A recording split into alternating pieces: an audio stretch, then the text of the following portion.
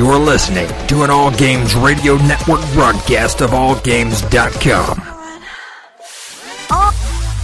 AllGames.com.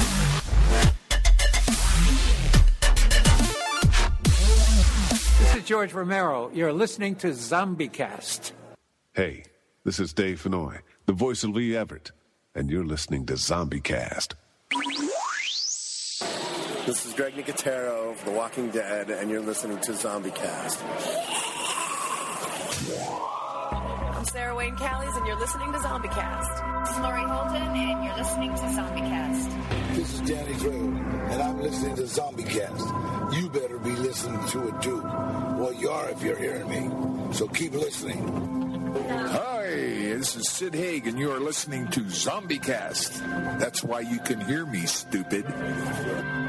Yo, monkeys, it's me, DDP, Diamond Dallas Page, the king of bada bing, the master of the diamond cutter, the three-time world champion, and of course, Billy Ray Snapper and Devil's Rejects. And you, well, you monkey, you're listening to the ZombieCast. And that's not a bad thing. That's a good thing. Bang! Hi, this is Norman Reedus, and you're listening to ZombieCast.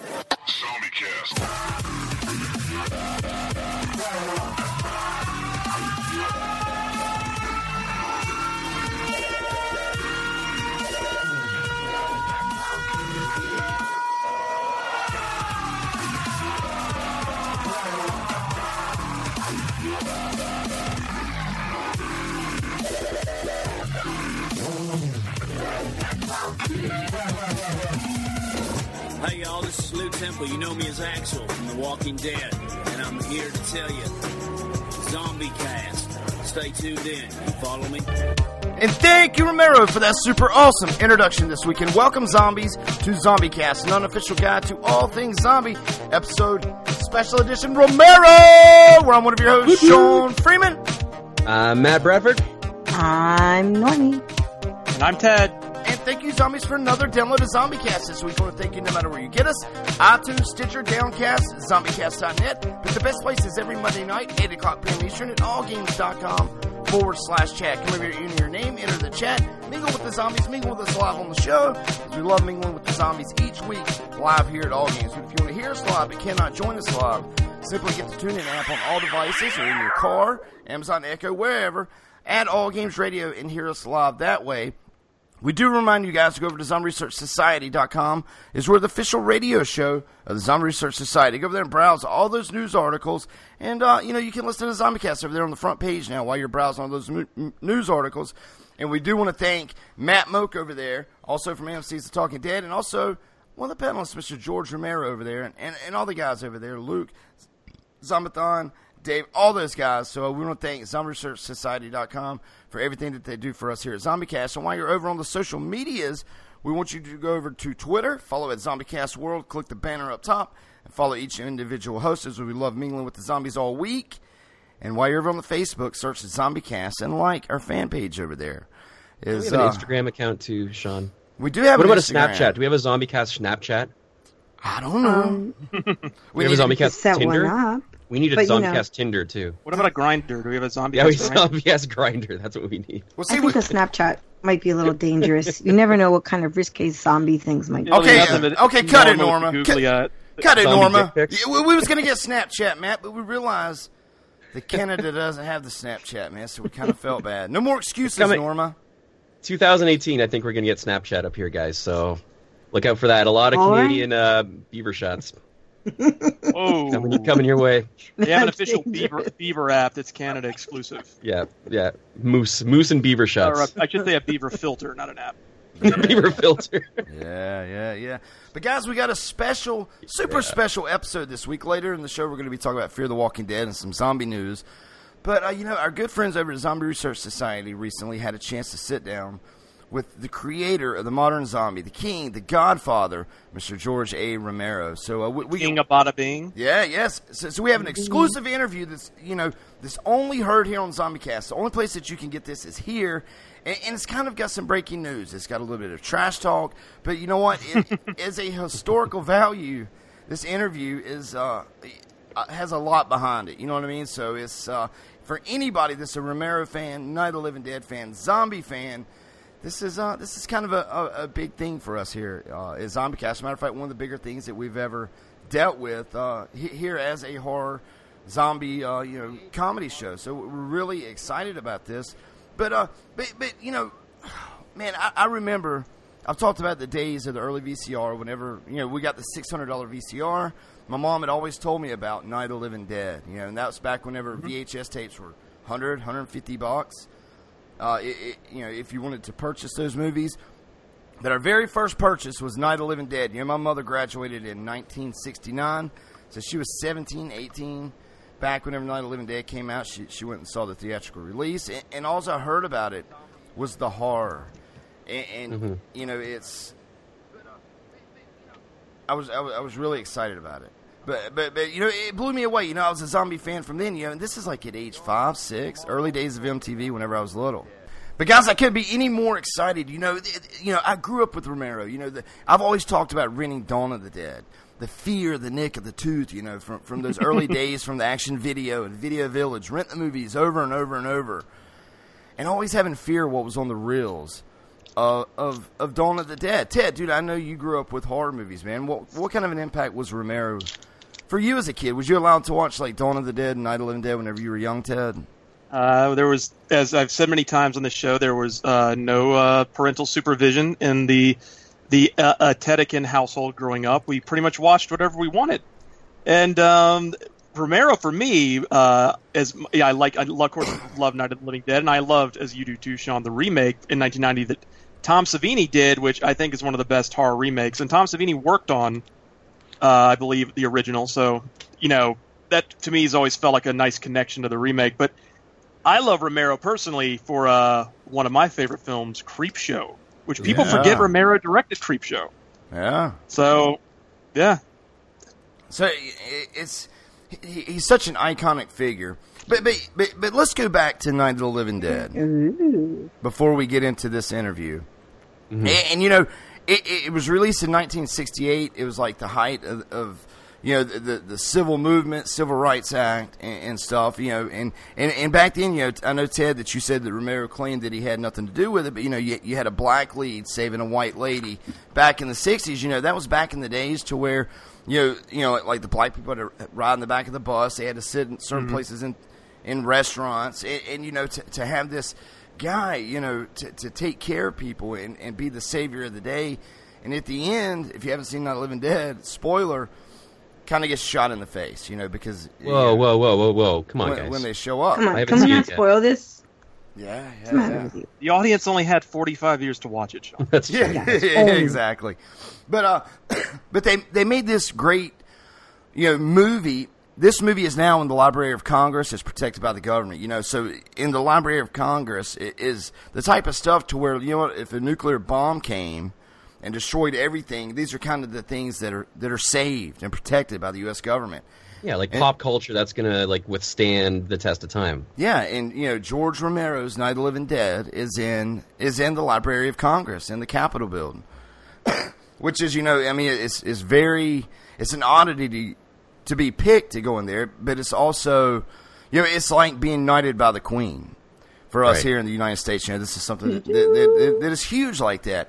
Well, that means you're considered an essential piece of art, right? Yes, you're so important that you're an essential human production, human creation. Right. Basically, like a million years from now, how we dig up in caves and find wall carvings, 10 million years from now, people are going to find a reel of Night of the Living Dead. Yeah. They're gonna It'll be like Hugo all over again. Have you ever seen Battlefield Earth? It's going to be a bunch of humans who are enslaved by the silos, and they're going to come across and they'll be like, "Oh, look, there was a zombie invasion 300 years ago." That's how that's how the humans were all wiped out. Right. That's how they took them out. That's going to be history, like how the dinosaurs were wiped out by a meteor or whatever. That's right. Someday they're going to teach in schools that the humans were wiped out by a zombie invasion, and this is documentation of it. And they had a Star Wars right before they left. Yeah, and then there was some Imperial walkers showed up, and so I know Empire Strikes Back is in that same. Right. Yeah. So, but unlike that movie, I don't think George Romero's gone back and changed things and redone The Night of the Living Dead 5 times. Yeah. Right. And one thing about the movie, 1968, he brought this horror movie. He had a black lead that saved the day. Like I said, during the height of the civil rights movement. And it was like, people were talking about Elvis and the Beatles, and, you can't shape your hips too much. And Romero puts titties on the silver screen. There's nude women in this movie, So Did you say titties? Titties, today. Zombie titties, man. First time ZTs. we ever... Yeah. and really, the creator of the modern zombie is George Romero, and it was done with Night of the Living Dead. It was kind of a... he was wanting to go a different path, realized he didn't have enough money, and it was budget issues, but they created Night of the Living Dead. It was him and John Russo that created Night of the Living Dead. And after the success of Night of the Living Dead, George Romero and John Russo kind of bumped heads. They had a court battle over the rights to Night of the Living Dead, and actually George Romero lost the court battle. So John Russo won the rights to Of the Living Dead. So he went on to make Return of the Living Dead. Which was not. It's an interesting movie because it is kind of a sequel, but it's a sequel done in the way like Blair Witch 2 was done, where the first one is just a movie. Right. So it's like did you ever see that movie Night of the Living Dead? And I love that movie, but it's one of those sort of fourth wall breaking. First one was just a movie. Yeah. Is that like the Evil Dead and Evil Dead 2 type thing? Well, no, those it's like those tonal movies change. Stayed in the same. I'm saying that it was a thing where you have Night of the Living Dead, and then in Return of the Living Dead, the characters are watching Night of the Living Dead. Okay. Yeah. So the second movie says that the first one was just a movie. Oh. Right. That's kind of a slap in the face to the first one, though, isn't it? What? It was kind of okay in that because it's that movie's a comedy. Like Night of the Living Dead is not funny at all. Return of the Living Dead is a comedy. Right. So. But at the same time, Dawn of the Dead was released from Romero. He could not use, it was a court battle. He could not use Of the Living Dead. He lost the rights. And actually before Night of the Living Dead, the film was called Nights of Anubis. And then they came out with Night of the Living Dead before it was released. Night of the Anubis. I'm not sure what that means. It was Anubis. Yeah, Night of the Anubis. But him, he lost the rights to it. So like I said, they made Return of the Living Dead with John Russo. Then they had George Romero, which went on, with Dawn of the Dead, Day of the Dead, Survival of the Dead, Diary of the Dead, that whole series. But as a creator of the modern zombie, it was George Romero. And that was, you be bit by a zombie, you die, you reanimate as a zombie, you get shot in the head. The newsreels, like whenever you see, there's always, in most zombie movies, the tuning of the radio, and the outbreak, I guess, emergency broadcast system. That's kind of a signature thing that Romero started. And a lot of times when you watch zombie movies now, they've always got the emergency broadcast system. What appears to be dead is returning to life. It does seem to be a fact. So they it's kind of a signature thing from Romero. But people pay respect to Romero of putting that in their movies, because that was kind of a Romero thing. And if you go back and watch it, it's spooky as shit, man, whenever you hear the emergency broadcast system. And back in they have a color version of Night of the Living Dead now, but the way that Russo and George Romero used, darkness is, one of the big villains of the movie, because, most of that movie was at night, and you look out there and you just see the zombies out there. And it was just done really good. But they split. I guess they've always maybe bumped heads. I don't know the full details, but last year there was a news story that came out, and this made all the headlines in our genre of the horror industry, that there was 9 minutes of unreleased footage. It was found footage that was going to be released in 9 minutes, and instantly, as soon as John Russo heard about this, he shot it down. The Zombie Research Society reported on this, but it made news everywhere. There's 9 minutes of footage, but John Russo came out and said it's all bullcrap, it's all false, it's not going to happen. Too bad. Sorry. You're not going to get it. Sorry, idiots. Right. Sucks to be you. Sucks to be you. No footage. So that's just a short lesson on Romero. Now, what we're about to hear is exclusive here on ZombieCast, thanks to the Zombie Research Society. I want to thank Luke over there. He spent some times with George Romero last week or 2 weeks ago in Texas. Captured this for us, gave us exclusive rights to the audio version, and they've also done a story on it, like a news story.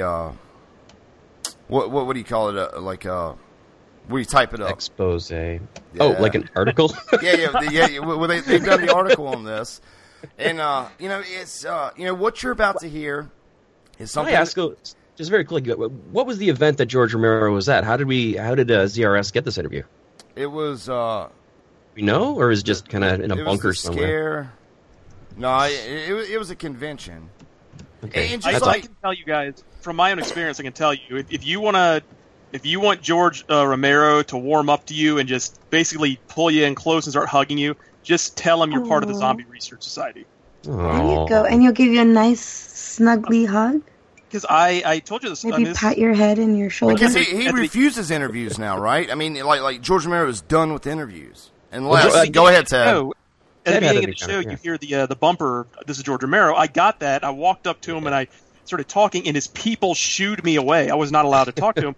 And I said, "I'm with the Zombie Research Society, and I'd like to get a bumper." And when he heard those words, he was like, "Wait, Zombie Research Society, y'all kind of get over here." That's awesome. And, Don't tell me no. It's a care of you. What I want. I'm George Romero. I was in a convenience store once, and it was a long line, and I said, "I'm with the Zombie Research Society." I mean, no one Did cared. it work? No. Oh, man. Guys dragged him outside and beat him up and took his wallet. Right. Because, I think it was last year sometime, Romero supposedly had done his last con ever. And it was a big ordeal, but, he continued to do cons. But from my understanding and things that I read and from stories that I hear, if you're not affiliated with the Zombie Research Society, which we are the Zombie Research Society, with a radio show for it, that, it's kind of nice having this. But what you're going to hear tonight, you may read somewhere else. You may, you're only going to hear it here. But this is type of a historical thing for George Romero, and it's exclusively to the Zombie Research Society and exclusively heard only here on ZombieCast. Dread Central was pimping this out the other day. Big news outlets for the stuff. But what you're going to hear tonight is, last year when you heard about the 9 minutes of footage, was bunk. It made headlines, but it was a false story. But you know what? We got Romero talking tonight. He's going to tell you some crazy stuff. He may do a little trash talking about some other zombie genres, but we've all got it right here, wrapped up in 7 minutes. So, Tiger, let's give them George A. Romero. Woot woot! Last time I talked to you, you were working with our buddy Steven Schlossman on. I actually brought his book, The Zombie Autopsies. So last time you were just looking for financing. Anything ever happen with that, or are you still kind of in waiting? Completely in limbo. Nobody wants to do a zombie thing anymore. Right? Yeah, it's kind of oversaturated. All over. I think Steve's agent showed it to people. Was it a straight adaptation of this, or who's writing it? I wrote it, and it's really. I was in touch with Steve the whole time. I mean, I added some story stuff because there's a little bit of story lacking. Yeah, it's a little dry for. Yeah, that's why I was wondering how you worked it. But Steve approved it, and he loved it. I loved it. We haven't been able to get money. That's too bad. Yeah. And then you also. Nobody wants to do zombies anymore. Yeah, it seems that way. Unless you walk in with a $200 million script that has a lot of special effects, then nobody wants to touch it. Something like World War Z or what they did to Max Brooks' novel. Garbage. Yeah. It's just garbage. You also finished up the comic book and you didn't really like the process of that, but it sounds like you did an adaptation. Have you actually adapted it, or are you just working on selling the rights? No, and we had a deal, and it was inches away from signing one of those stories, the one that got away.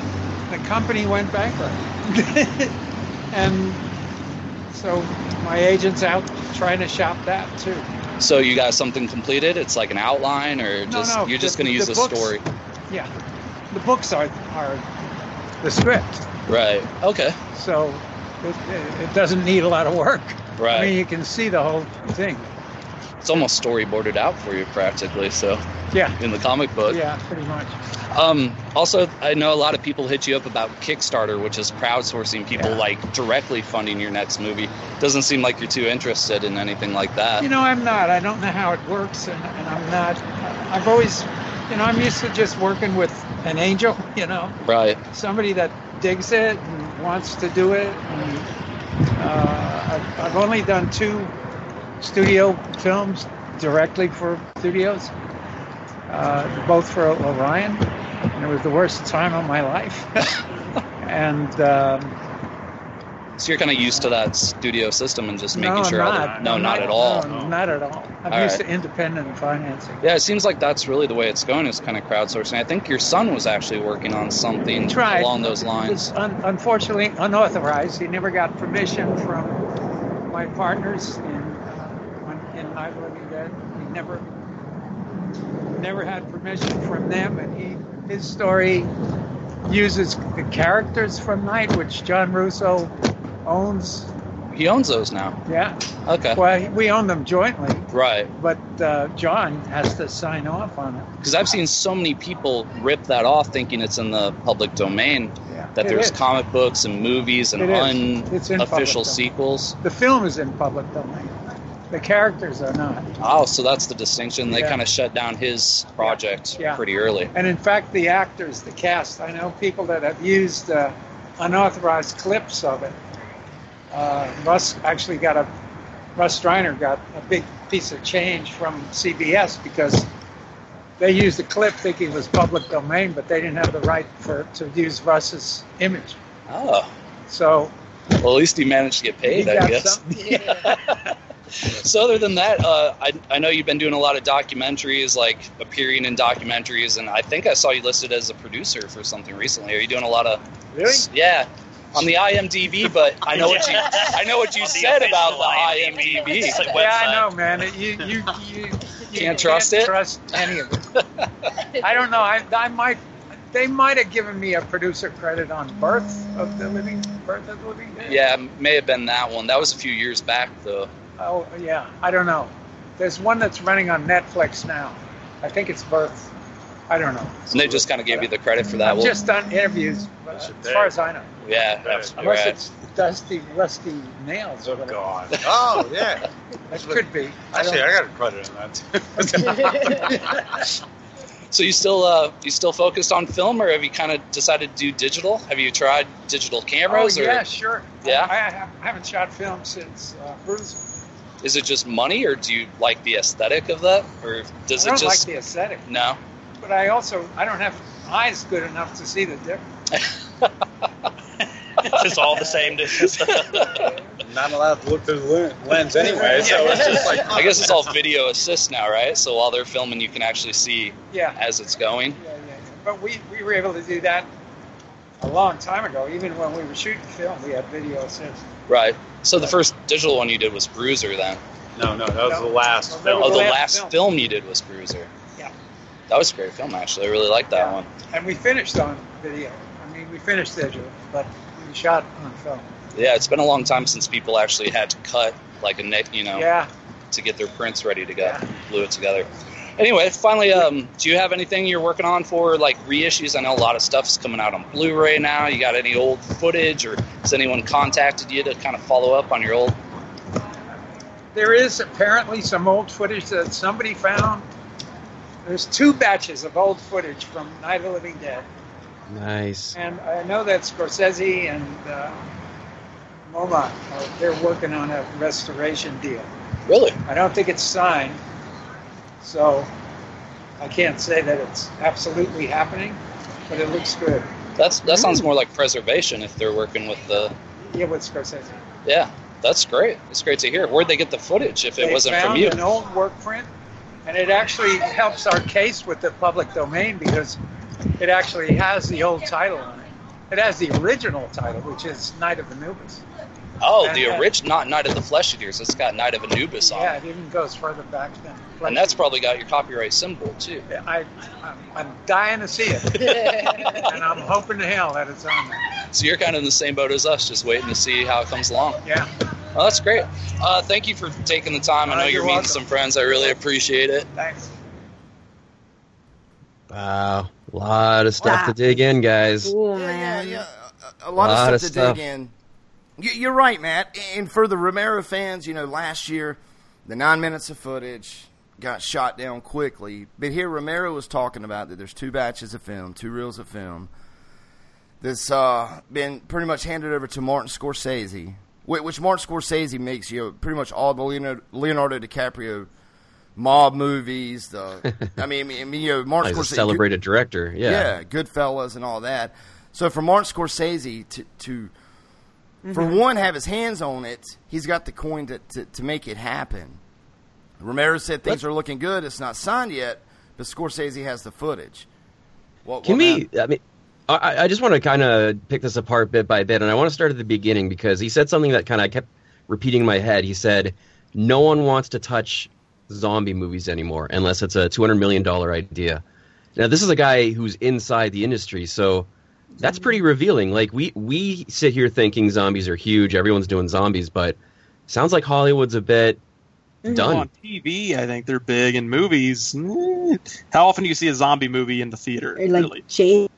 Like a blockbuster. There's tons of like straight to DVD zombie movies. Right.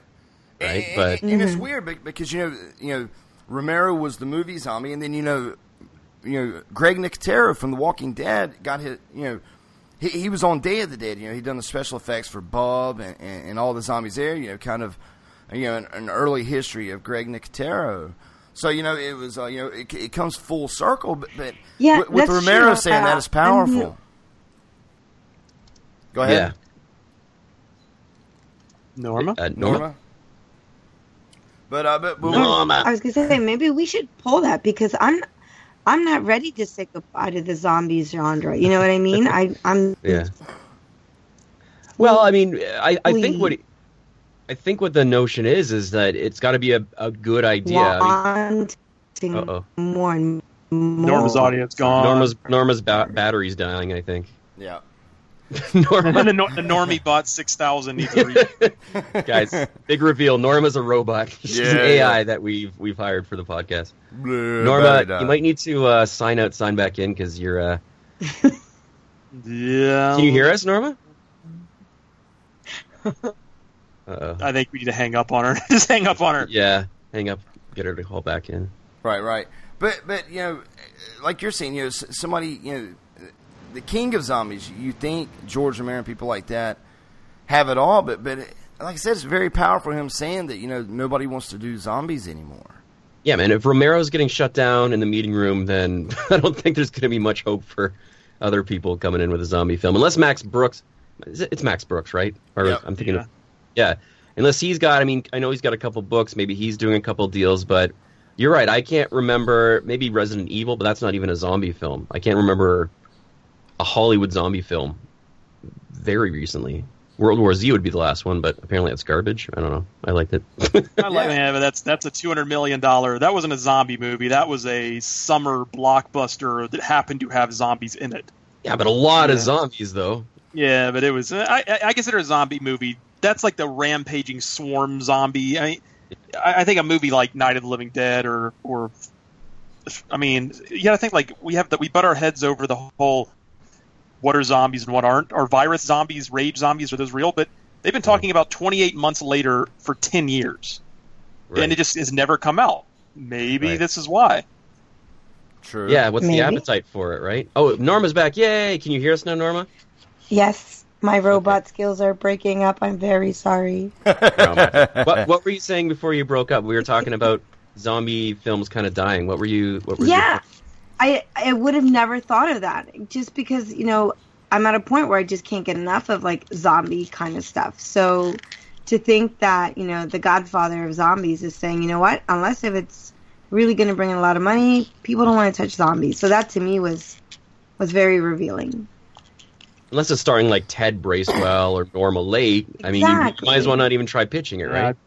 Yeah. And you got to think even back, George Romero, which was awesome because whenever he was talking about The Walking Dead being a soap opera with zombies added in, it was that was like a top story. But for him to say that World War Z was garbage, if you remember, it was a couple years where they were trying to get financing for that movie, and then the movie was made, and then they don't have a distributor, and then this and that, and you got and they reshot like half the movie. Yeah, right, and then you got Brad Pitt involved, and then a Max Brooks book, which the book is not what George was talking about. It was the $200 million budget. of what World War Z was with Brad Pitt was garbage, which is awesome, man. He's an honest man. But, you know, they had a time making that movie. I know for a year and a half we were talking about, is it man-made, is it not? Is it not? Well, like I said, I know they reshot about half the movie, and Matthew Fox. I remember when I saw the movie, Matthew Fox is a pretty famous actor from Lost. You see him in one shot of the movie. And it's like, I was like, that's Matthew Fox. And it's like, wait, that couldn't have been him. Turns out it was. He had like a whole like subplot that it was cut out. I mean, that movie, from what it was supposed to be to what we got, was completely a different film. Right. Because we see, Ground Zero in World War Z, but in the book, the first zombie that they talk about, which is kind of like a documented type book, is stories from the zombie apocalypse. But the outbreak started with the 12-year-old boy, and they talk about the 12-year-old boy, but that's not Ground Zero in World War Z. But if you remember, I understand what Romero is saying, because, like you were saying, Ted, the zombies might bite you and move on. They're more about the infection than feeding. And zombies, for me, is where you fear the nick of the tooth. And, yeah, those zombies bite you and you instantly turn within 15 seconds. You're a zombie. But it was about the infection. Remember, they would bite and move on. They were not feeding at all for the Romero in zombie. In Night of the Living Dead, they didn't. Did they not eat people in Night of the Living Dead? They just bit and walked off. They bit them and died, right? Whenever you remember when the truck blows up, whenever they finally find the keys to the gas pump and it blows up, the zombies are out there just shredding bodies. Remember all the body parts everywhere, and that's I know. And I know when they're dragging their bodies out of the back of the truck, and they're all burned, and they start eating. I know that Return of the Living Dead was the movie that started the whole brains thing, where zombie brains. That started in Return. So, which was Tar Zombie and all that. I did a poll this week. What strikes fear in you? And it was the Crate, Tar Zombie, Swamp Walker, and Bub. I threw Bub in there, and it was Tar Zombie. Is winning the race big time now. I think there's a couple days left on that poll over at ZombieCast World on Twitter. Tar Zombie is a kind of a funny character. I picked the Crate, which I know is your favorite, and that's a Romero. That's a Romero movie, the Crate. But Tar Zombie is a comedic type of character, and that's why I threw that in there. The Crate was I don't because find of it Romero. terrifying. Tar Zombie, when I was a kid, dude, scared the shit out of me, dude. Like, big time. I would have I'd be afraid to walk upstairs after watching, I'd be down there watching, Return of the Living Dead by my, dude. That's one movie that still strikes fear in my kids. Ashton can watch anything, but something about Return of the Living Dead, Tar Zombie still gets. Of course. But to hear Romero, like I said, it's pretty powerful for him talking about, nobody wants to do zombies anymore. As just human nature, we don't have much of. I'm not saying we don't have much of Romero left, but he is getting older. He's not getting any younger. He's what, like 80s, 90s? He's like Stan Lee. Sean, I think Romero's in chat. You might want to go a little easier. Okay, I'm sorry, Romero. Romero, you'll be around 110. Well, I've always said he is very Stan Lee. They're the same guy. Stan Lee and George Romero are the same man. I am pretty convinced. Right. So what about this Russo character? So there was a bit in that interview he talks about his son trying to get something off the ground, but he couldn't get the rights to the characters, and it sounded like the undertone was Russo was kind of holding that up because he couldn't get the rights to the character because they're jointly owned. That's kind of bullshit, isn't it? Yeah, I guess there's still tension there. And, he said it was labeled, the stuff that his sons wanted to do was labeled under Night, and he couldn't get John Russo to sign over anything, that his son was trying to do. But I guess, would that make a difference, you think, with Knights of Anubis? With the new footage that's coming out? You can't copyright the word Night. I think he has Living Dead, because that is kind of you can't copyright the word, like a word like Night, I don't think. But I do know the thing about Night of the Living Dead is, and we mentioned this before, the movie is a public domain movie. It's probably the most famous public domain movie, so anybody can do a remake of it. You just can't. But what that interview told me I didn't know was that the characters themselves are not public domain. You can remake Night of the Living Dead, but you have to change the name of all the characters. And I think that's one of the issues. But like if you go watch any horror movie, like Halloween, anything, if whenever a studio wants to make it seem, or a director wants to make it seem like their movie's legit, they'll always have Night of the Living Dead playing on the TV. They'll be like, tonight on the Horror-thon, and the characters will be watching Night of the Living Dead. And they can do that because it's a real movie and it's public domain. So it's kind of interesting. Right. So, you know, it seems like that he's wanting to learn, you know, because he's telling me he's messing with the digital stuff and technology and stuff like that. But hopefully, hopefully his son will get the rights and can do whatever he's doing. But let's talk about, like I said last year, they were talking about, the 9 minutes thing, which was towards the end of this interview. And the interview was much longer. This was an edited version down. But, people flipped about the 9 minutes of stuff. And here Romero is saying that, he's got 2 batches with Martin Scorsese. It's in his hands. There's not a signed deal, but it's looking good. That really gives me hope. Now imagine this. Those reels are done with the cameras back in the 60s. The grittiness, the graininess, been sealed. What if, and this is hypothetically speaking, what if a couple years from now we get a new release of Night of the Living Dead with 45 minutes of new footage in it, done by Martin Scorsese?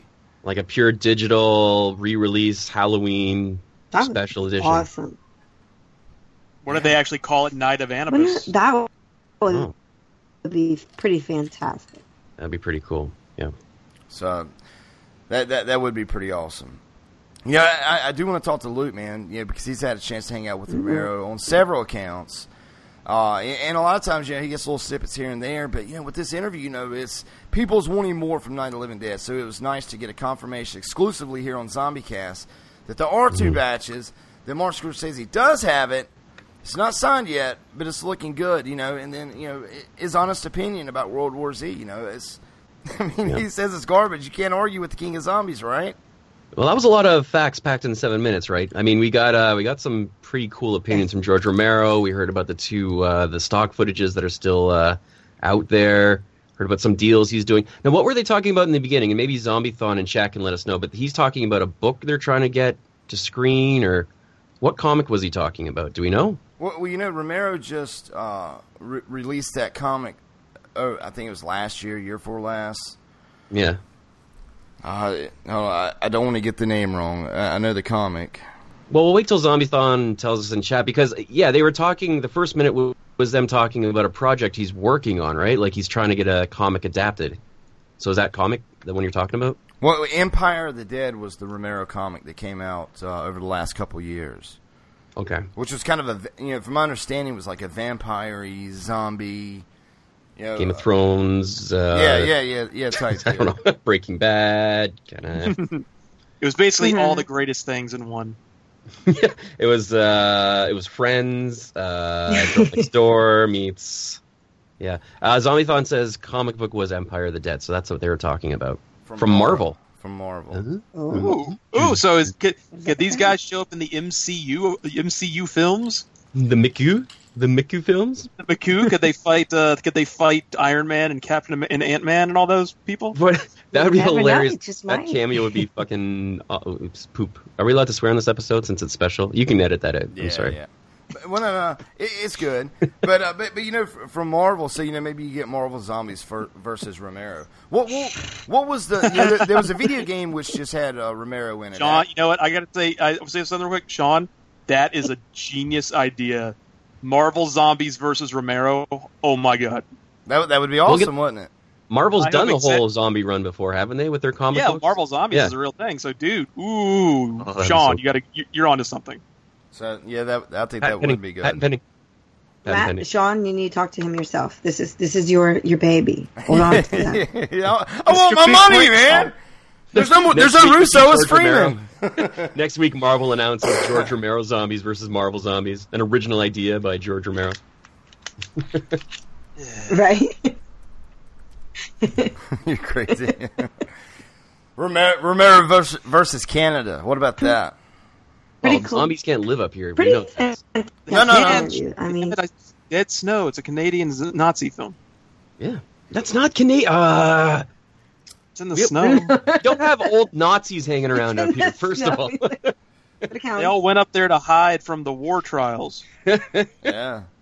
It all started in Canada, no matter how you look at it. It's close enough to Russia and Germany. Well, it's the cradle of civilization, right? So everything started here. True. Up in Greenland. Right. Yeah, the Garden of Eden's up in Canada. Yeah. Yeah. So, all right, like I said, once again, hypothetically speaking, you're coming up on the 50th anniversary of Night of the Living Dead. Man, just what if we got a re-ent version with a lot of footage added with Martin Scorsese's name on it, man? I think that, and I honestly think, God, Martin Scorsese is a mastermind when it comes to editing and producing and all that stuff. Anything Martin Scorsese touches turns to gold. He can touch poop, it turns to gold, Ted.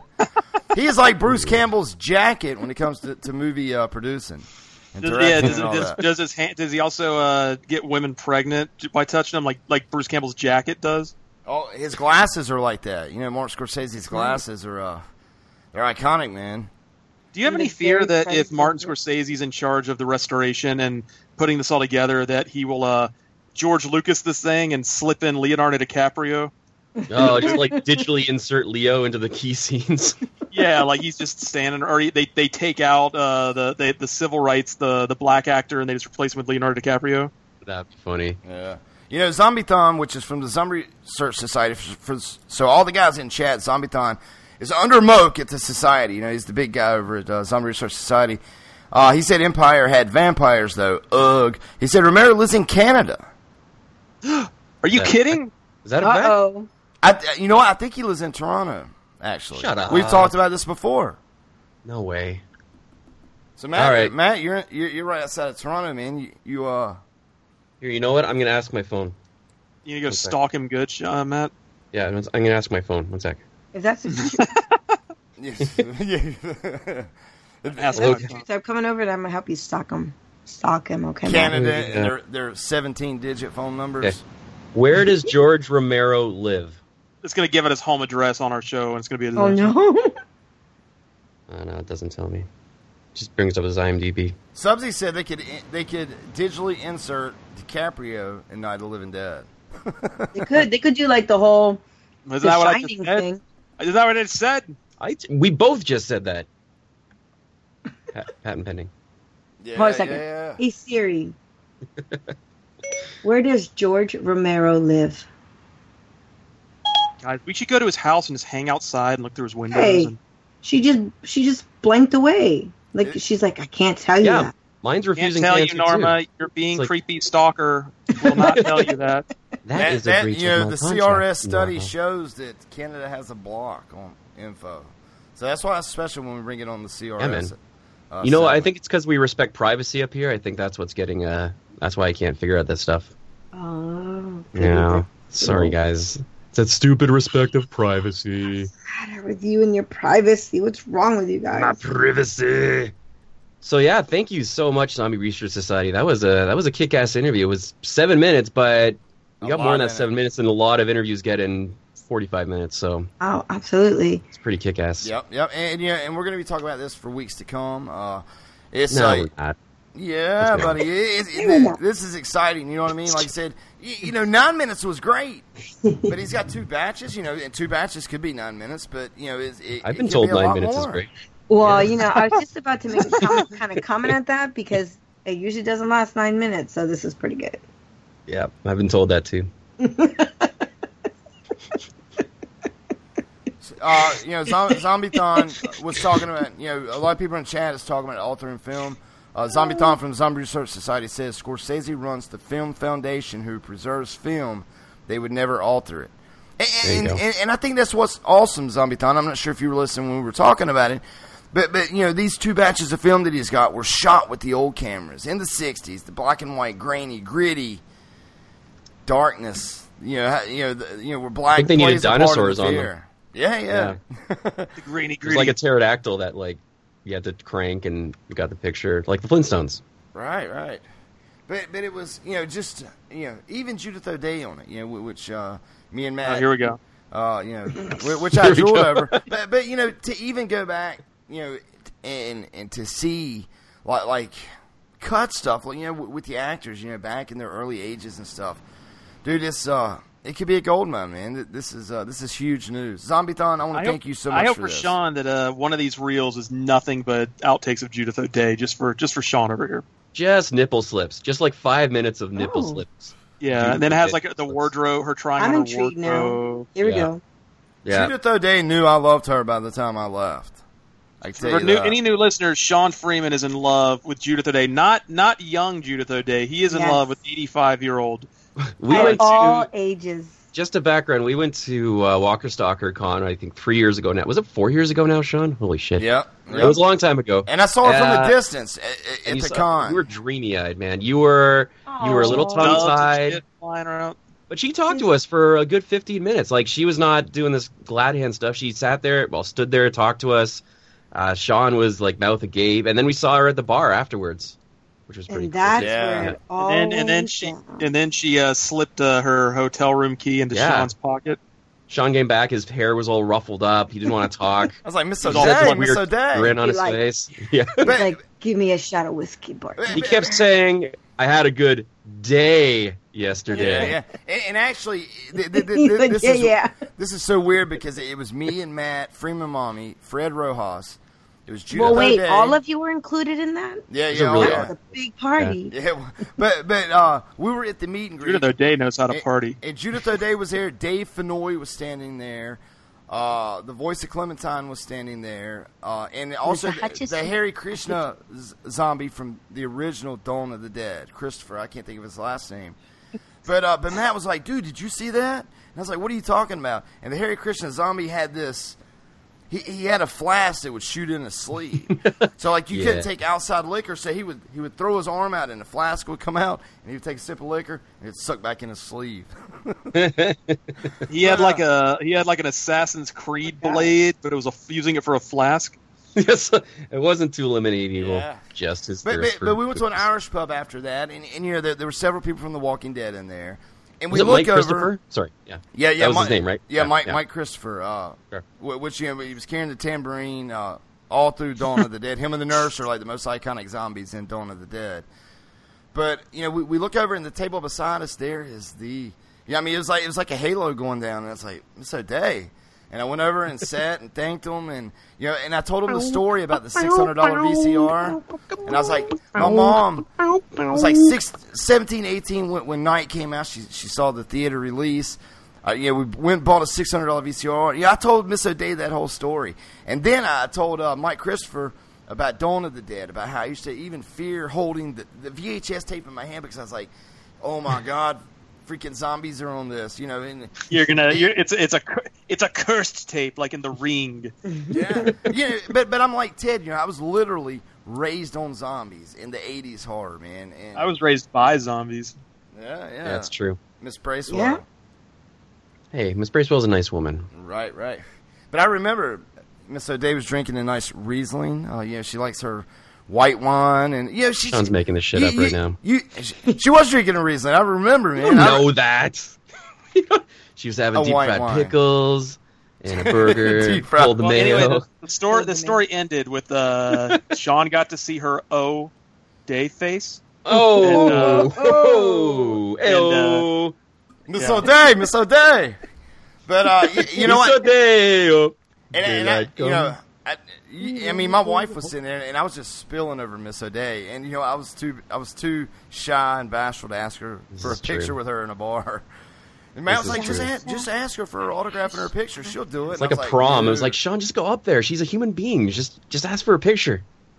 He's a little cutie. I went over and talked to her, and then when they were leaving, they stopped at our table and told us goodbye. It's true. Oh. And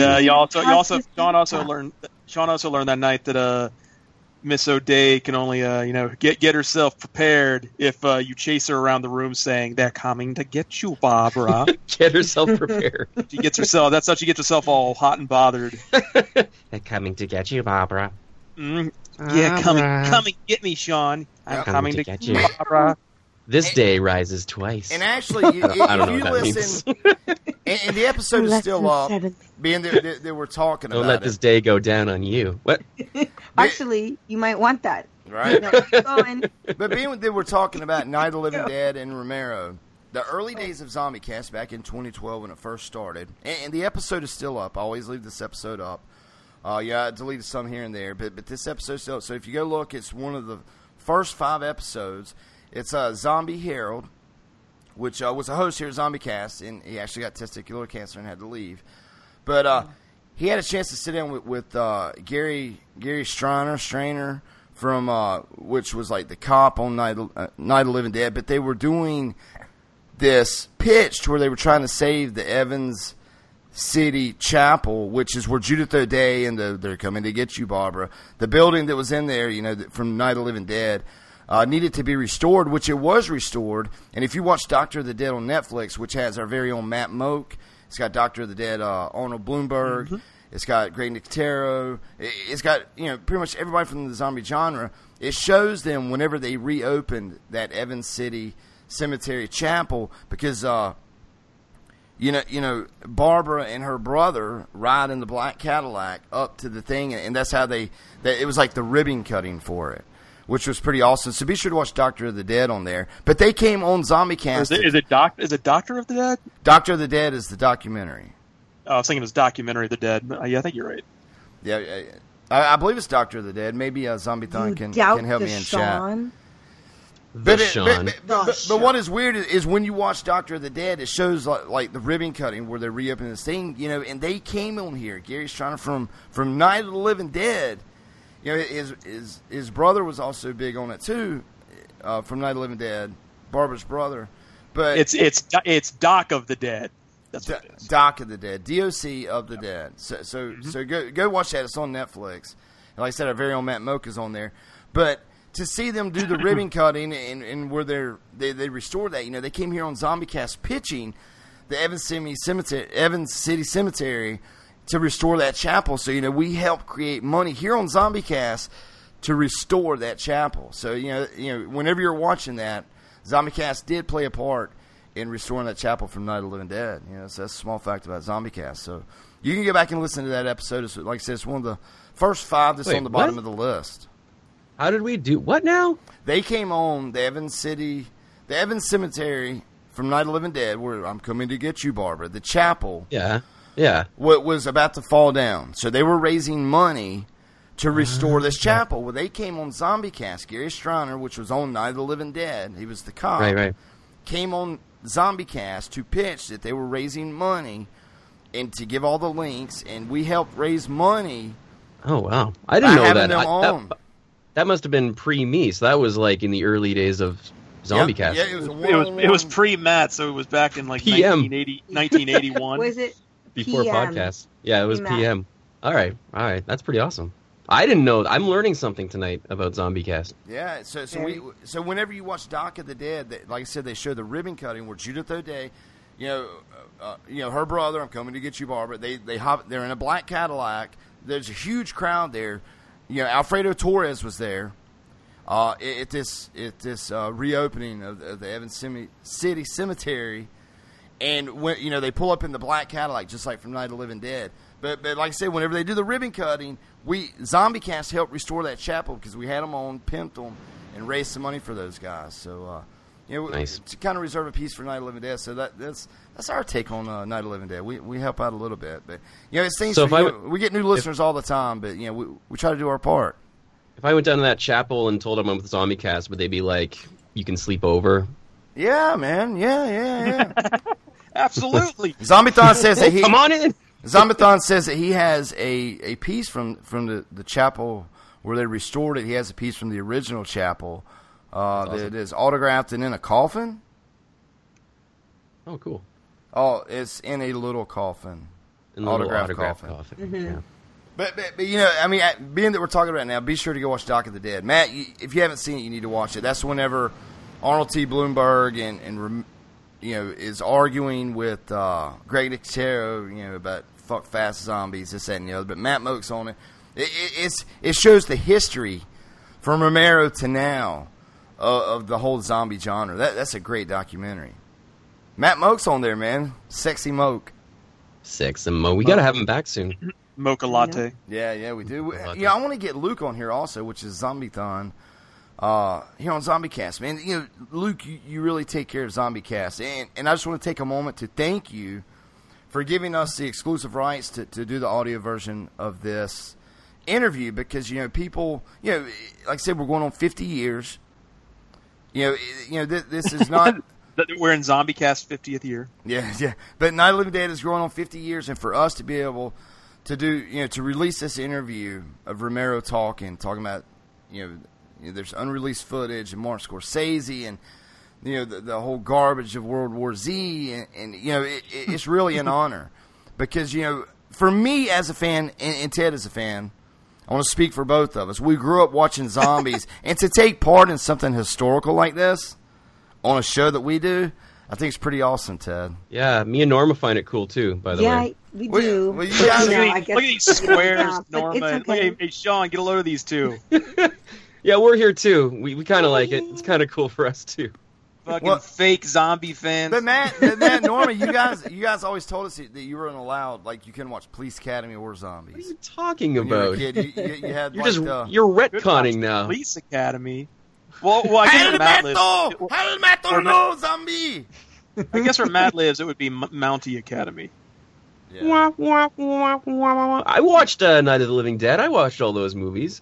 Yeah. I watched them when I was older. I don't would watch know. scary movies with my brothers, but my mom banned it because they were much older, so they would force me. They would literally hold me down and make me watch these creepy movies with them. To the point where my mom says, "You're not allowed to do that, or I'm making her sleep in your bed," because I would just come sneaking in their bed. So I would love to do a segment. We should do a segment on the show one time about watching horror movies when we were kids, and with the video store we would go to. I love 80s video stores. yeah. With that, talk about that in detail, your experiences, what you saw, what messed you up, why you watched them, sneaking around to watch them. I love stories like that. Yeah, Well, that would be. It's such a different experience, right? Because like you discover them late at night, and you hope your parents didn't see you watching these. Like I watched Tales from the Crypt all the time when I was really young. We had HBO. It's on all the time when I was a kid. And like Cameron's Closet for me was scary. I don't know if you remember Cameron's Closet. There was another one, Monster in the Closet. It's like a really old cheesy 80s horror movie I kept renting. There's a few others like that. Like I really like the creature flicks. Like when I was a kid, I really loved like when it had an actual monster in it. Nice. Friday the 13th series to me was always fantastic. Yeah, I can watch those. I watched Friday the 13th one last night. Those are movies I can put on anytime, any one of them. And I say anyone, mainly the first 8. But they're they just never get old. They're just 80 minutes of just mindlessness. What about Poltergeist, guys? Because my parents had Poltergeist 3 on VHS, and I used to watch that every weekend. Yeah, that one was with my brothers hiding behind them. Yeah. Nightmare on Elm Street 3 is the one that I would watch over and over and over again. That's the one we grew up on. That came out mid-'80s. Mid to late 80s. I met Craig T. Nelson back then. I was at a golf... where I live at. Cool. I've always grew up here, but actually where I live at is where they have the PGA golf tournament. The country club that we go swimming and stuff at is Sedgefield Country Club. Like Tiger Woods comes here and all. But I went there whenever I was a kid on Pro-Am Day, and Craig T. Nelson was there. So I got a chance to meet him and hang out. Coach was there. Coach was there. I got to hang out in the tent with him. And then, you remember Larry, Daryl, and Daryl from Newhart? It was the blonde-headed Daryl, which was also in the movie Stripes, and it was Foster Brooks. So I got to hang out with Craig T. Nelson, Larry, Daryl, and Daryl guy, and Foster Brooks whenever I was a kid. So I always thought that was pretty cool. And Sam Snead. Well, he's got that iconic scene where he pukes up a demon in Poltergeist. Yeah, that's a Poltergeist 2. I actually did not grow up on Poltergeist 1. Yeah, I grew up on 2 and 3 mainly. Yeah. And Poltergeist 2 had the scene that I think scarred most. It had the scene with the kid had the braces, and the braces attacked him. Yeah. Remember that scene?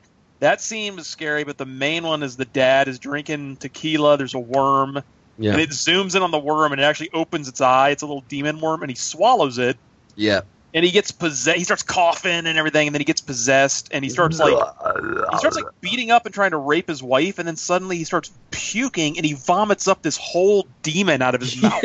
It's crazy, and it's not cheesy. Delicious. It's really gross and disturbing. Yeah, it was like practical effects too. There was another movie, and it wasn't so much scary, but it was The Gate. Do you remember The Gate? I love The Gate. That's one of my favorite kids' childhood movies. And they, oh my goodness, I have such great memories from that movie. Yeah, it stands up too, because I think I watched. They made Gate 2, which was also good. Was it? It's on YouTube. The whole movie is on YouTube. I've never watched it. I mean, not as good as the first, but I remember The Gate. Whenever that was on, I loved that, because that's the type of horror stuff I watched when I was a kid. Just like the creative monster flicks, and I thought that was great. That was my first sleepover party movie that we decided to pick, and we just all jumped and screamed like so many. Yeah. The Gate. Well, it has that. The Gate is awesome because it's one of those movies like it's a movie like Monster Squad where it's I guess aimed at kids, but it's too scary for kids to watch. But it stars nothing but kids. It was a maybe weird the zone. Like got it. I wouldn't say that was a kids movie, but it was like an adventure. It was a fun kid adventure starring demons. Yeah, it falls into the Monster Squad category. Right. But I mean, they had the scene. The best scene in that whole movie is his friend Terry, who's kind of a mental case, has been sort of joking the whole movie, like, you know, when they built your house, a construction worker died, and they buried his body in the wall of your house to cover it up, and it's a joke. And then that construction worker's corpse actually falls through the wall. It's like, oh, it's so terrible. And then it falls over and turns into all those little demons. It's a really cool effect. Yeah. There was a charm to those old effects, especially like in Army of Darkness with the little skeletons. Like, you knew they were stop motion animation, and that's how they did most of the monsters, but I don't know. I think that's a great topic, Ted, because there's so many horror movies I loved back then. I say next week we have set time aside, talk about the video stores you went to, the box art. There was that aesthetic, the 80s horror movie box art at the VHS, at the whatever. I mean, what got you, how you watched them, how you couldn't sleep. Oh my goodness! Yes. What movie really affected me? And it was a little later on, but do you remember, of course, Event Horizon? And then I was a teenager when I saw it, but I think that was the first movie that actually got in my head, is Event Horizon, just because of all those scenes from hell. Like, that was the first like really graphic stuff I'd seen in the movie. I need to sit down and just watch it. I saw it one time, I think way back when it came out. I need to make a point just to sit down and watch it again. I think you'd like it. Yeah. Everybody brings that up. It's like it's one of the scariest movies ever made, Event Horizon. I thought so. Well, they just like previously when they shot that film, they shot like 12 minutes of hell, but they had to edit it down because it was so intense. And if you go online and like Google, what's the movie we're talking about? Event Horizon. They actually shot on location in hell, I heard. Yeah. No, in hell, the tax benefits are really good. But if you go Event Horizon hell scenes, you'll see stills from the scenes, and they're just like, they hired amputees to film these things. They hired like freaks to film them just because the stuff they're doing in them was so intense. It was so you have time, check it out. I think you'd like it, Ted. That's what I love. Visions of Hell, where everybody's just a mutated freak, and it's really scary because there was a movie called The Sentinel, and that was about a gateway to hell that was inside of an apartment building. And at the end of that movie, and it was filmed like in the 70s, so it's got that gritty realism that movies don't have anymore. Yeah. At the end of that movie, hell started spilling over into the building, and they used real amputees, people that were deformed, people like actual freaks. It's a terrifying scene to seeing all these people come pouring out, and they're all crab people, and and it's like it's not makeup. They're real like sideshow carnival people. That's still scarier than stuff these days, because I mean we're all desensitized to CGI monsters. It just doesn't do anything for me. Nope. So I'll tell you what, go ahead. I was gonna say they got that new shark movie called The Shallows coming out, and I'm wondering, the shark looks really good. I hope it doesn't look like a big CGI piece of garbage. Oh, like some other movie we know. Right. But you know what? Here at Freeman Kingdom, I have a color revised version of Night of the Living Dead on DVD. But this is public domain, right? So they say. So they say. So supposedly, if it's public domain, you can go on YouTube and watch the full film. In its highest HD content or whatever it's made. But you know what, Ted, I know, and Norman, Matt, I know we've seen this movie, and we've seen it. Oh, sure. Now you include us. But anyways. Oh, are we important enough to include in your memories now, Sean? Yes. Do we qualify? Well, I know Ted. Yeah, it's one thing in watching zombies. But I remember as a 5-year-old kid, man, that scared the shit out of me. But my parents were. I guess we didn't watch movies, Norma, when we were 5 years old. Yeah, back then. Yeah. Hey guys, are we allowed to sit on the same lunch table as you? Is that cool? No, If we sit at the same lunch table as you and Ted? We're the back of the bus, man. Like, yeah, you'll just Norma, talk to us and pretend like we go to the bathroom and be like, okay, Norma I'm and reading your Sean, friend. and Norma and Matt, Not I'm at the sorry. I'm sorry that the obvious has finally been revealed that I'm Sean's favorite. You're Yeah, just gonna have to get past it. We're just filler. Apparently so. CRS This is for like my life, family man. all over I mean, again. CRS. Zombie casters. Norma, we're gonna start zombie casters, and we're gonna get better guests. John likes to retcon me into his memories. So there I was with Ted. We were watching Night of the Living Dead. We were both 4 years old. Well, Zombie-Thon says that he was raised with a Christian family, which was kind of banned from watching horror stuff, but he would always go to his friend's house, and they'd watch Friday the 13th. That's Rachel who said that. Oh. Yes. No, not that one. That is Gotcha. Zombie-Thon. Let's watch horror flicks all the time. Yeah, Zombie-Thon said that. It's a little bit. Gotcha. But yeah, Zombie-Thon, Rachel does the South Forsaken series, and AmRev does American Revenant Zombie series, which, Matt, you done an article on Zombie Research Society on the Arthur's Roundtable with these guys. I want to talk with Zombie-Thon about starting to write again, because I used to write for those guys a while, but got a little busy. You know what that means, right, bro? Yeah, I'm having sex, man. We'll find out the fruits of that busyness, in September? Oh, no. Yes. Matt, it's safe sex time now, man. You can just go off now. She's already pregnant. That's okay. You got to worry. My boys aren't swimming very much anymore. It's all good.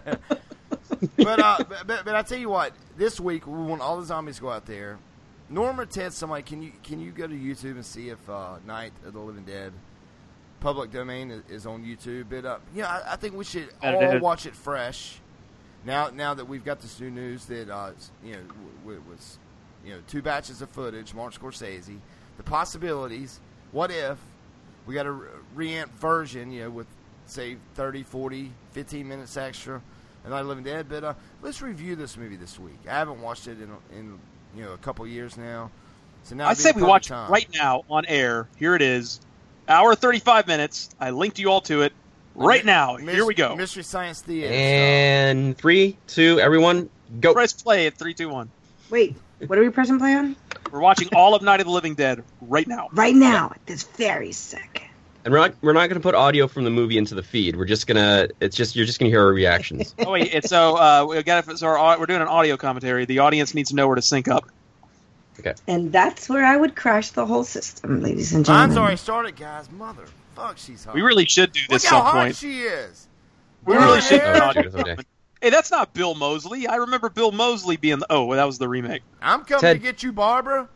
Would Norma and I be allowed to watch this with you guys? Right? I mean, I know we don't watch horror movies, but do you think we'd fit in? No, we might have no to bottles explain allowed, what guys. happened. No bottles and no diapers. This is big kid stuff, man. This is cool club. Can I just Can you ask dig? one favor, though? What is that, Miss Norma? There will be no, talking. I'm just kidding. Yeah, I'm Never with mind. Norma. Yeah, you guys watch this movie. I don't want to watch it with people who talk. See, me and Ted, we're like our parents. That's already man. annoying for the Walking Dead season finale. Me and Ted walked to school, too, both ways. Quiet. Uphill both ways, guys. My mom wrapped me in a big blanket and coddled me and walked me to school every single day. And I had a helmet on, too. That's how I got to school. And a bulletproof Aww. vest. Yeah. Really?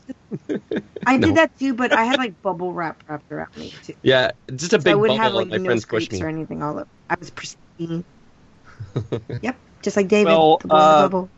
We got about 45 minutes left. So we need to move on to Fear, and I also I'm going to do a quick 5-minute review of The Park. I'll do at the end of the show because they were nice enough to send us a free code of a game called The Park. Well, let me close this. I do want to thank George Romero for his time, for giving it to Zombie-Thon and the Zombie Research Society. I want to thank the Zombie Research Society for giving us exclusive rights to the audio version of this interview. You can go over to zombieresearchsociety.com. Luke has typed up a nice article on this interview, which was released this morning. It's, a really good article. I read it first thing this morning. The Zombie Research Society, they're the top of the game. George Romero was on their panel. That's what the Zombie Research Society stands for. That's how big they are. Romero is a panelist for those guys under Moak, which is the leader, Matt Moak. We do want to thank those guys for letting us be the only and official show of the Zombie Research Society. Is each week we always praise them first.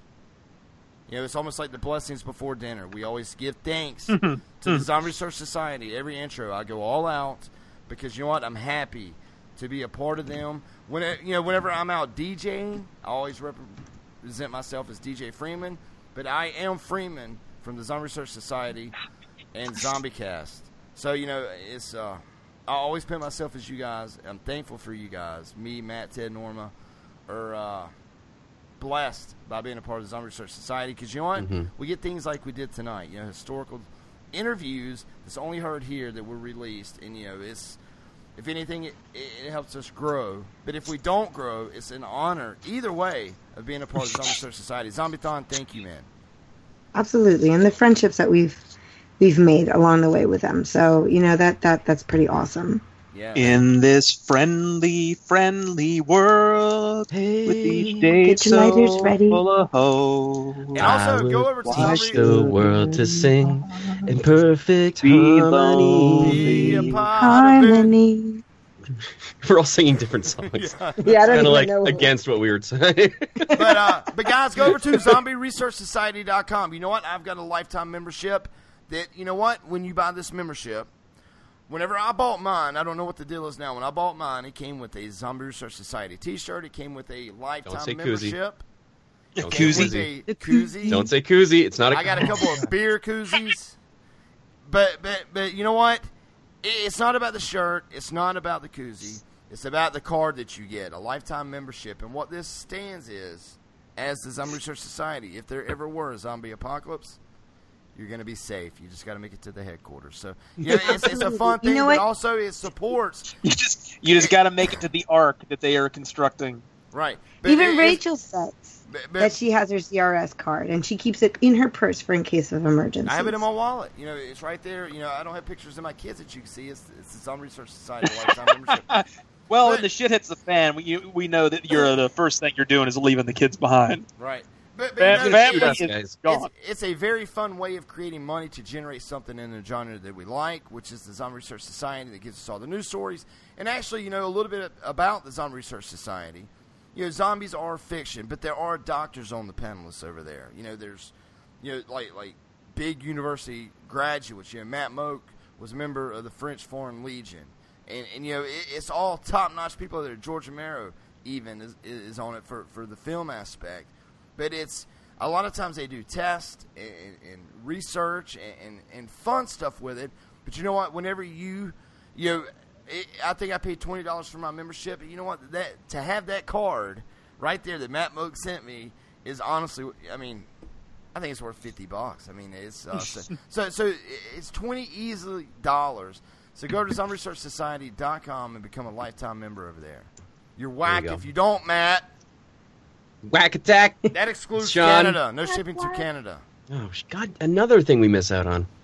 Zombie-thon, are Canadians allowed in the Zombie Research Society? That's my first question. Second question, do you have a representative on your board from the Canadian side? Because, I mean, I'm putting myself out there. There's 10 rules to Zombie right Research from the Society. Australian one, so. Matt, 10 rules. Are 9 of them don't be Canadian? No, there's 10 rules. Number 3? Yeah. There's no Canadians, man. Oh, come on. Number 3. You know what? We don't have to disclose that you're Canadian. We'll just hide you under. We'll give you a really ID. close up. Yeah, I got a really good look at Matt when I met him about a year or so ago, and I tell you what, you put him next to an American, it's really hard to tell the difference. I think we can sneak him in. I don't know if that's a good thing. So we got to get him a firearm, though. Yeah. We just kind of have to teach him the lingo, not to say A, right? Yeah. And don't take away my guns, Obama. Is that? Yeah, that's it. Is that how I fit in? That's only if you're a good American, Matt. All right. Speaking of things that aren't so good, did anyone see Fear last night? I enjoyed Fear. You know what? I know you guys are going to bash Fear, but before John, you'd enjoy Fear. I said this before the show. You'd enjoy Fear if all they aired was just like, if it was just white noise on the TV. Be like, yeah, 20,000 different plots going on right now. This Fear is just really, it's ripening up. This Fear is really, you the symbolism's fantastic. Something I realized last night whenever I was watching Fear the Walking Dead, and Zombathon, I'd like to know your opinion about Fear the Walking Dead. The thing I realized last night, we're 5 episodes in. Each episode hour of Fear the Walking Dead, you get a half a season of The Walking Dead. You get a mid-season finale. No, don't throw Walking Dead under the bus like that. You get a little suspense. You get some zombies. You get some drama. You get some sex, and you get a mid-season finale every episode. Something bad happens every episode. What are you talking about? Boom! Are you on crack right now? Okay. Fear. Honestly, tell me what the plot is. Tell me what's actually been accomplished this season. Tell me what this show has actually accomplished in terms. They've sailed on a boat to Mexico. Woohoo. And what else? Bad. And they fought a couple bad guys. Pew, pew, pew. And we saw some zombies. Well, let's take it down. There's more of you guys than me, so I'll give you guys the benefit of the doubt. Matt, what was so bad about last night? Nothing bad. Here's what I think this show would be great if it was 40 minutes max. Because this show has a great way of being like, we got a strong premise, we got a cool setup, and then just bogging it down with overly long conversations that go nowhere, a lot of preaching, a lot of just characters spouting off exposition that don't need to be there. Chris, by the way, does the top of his face ever move?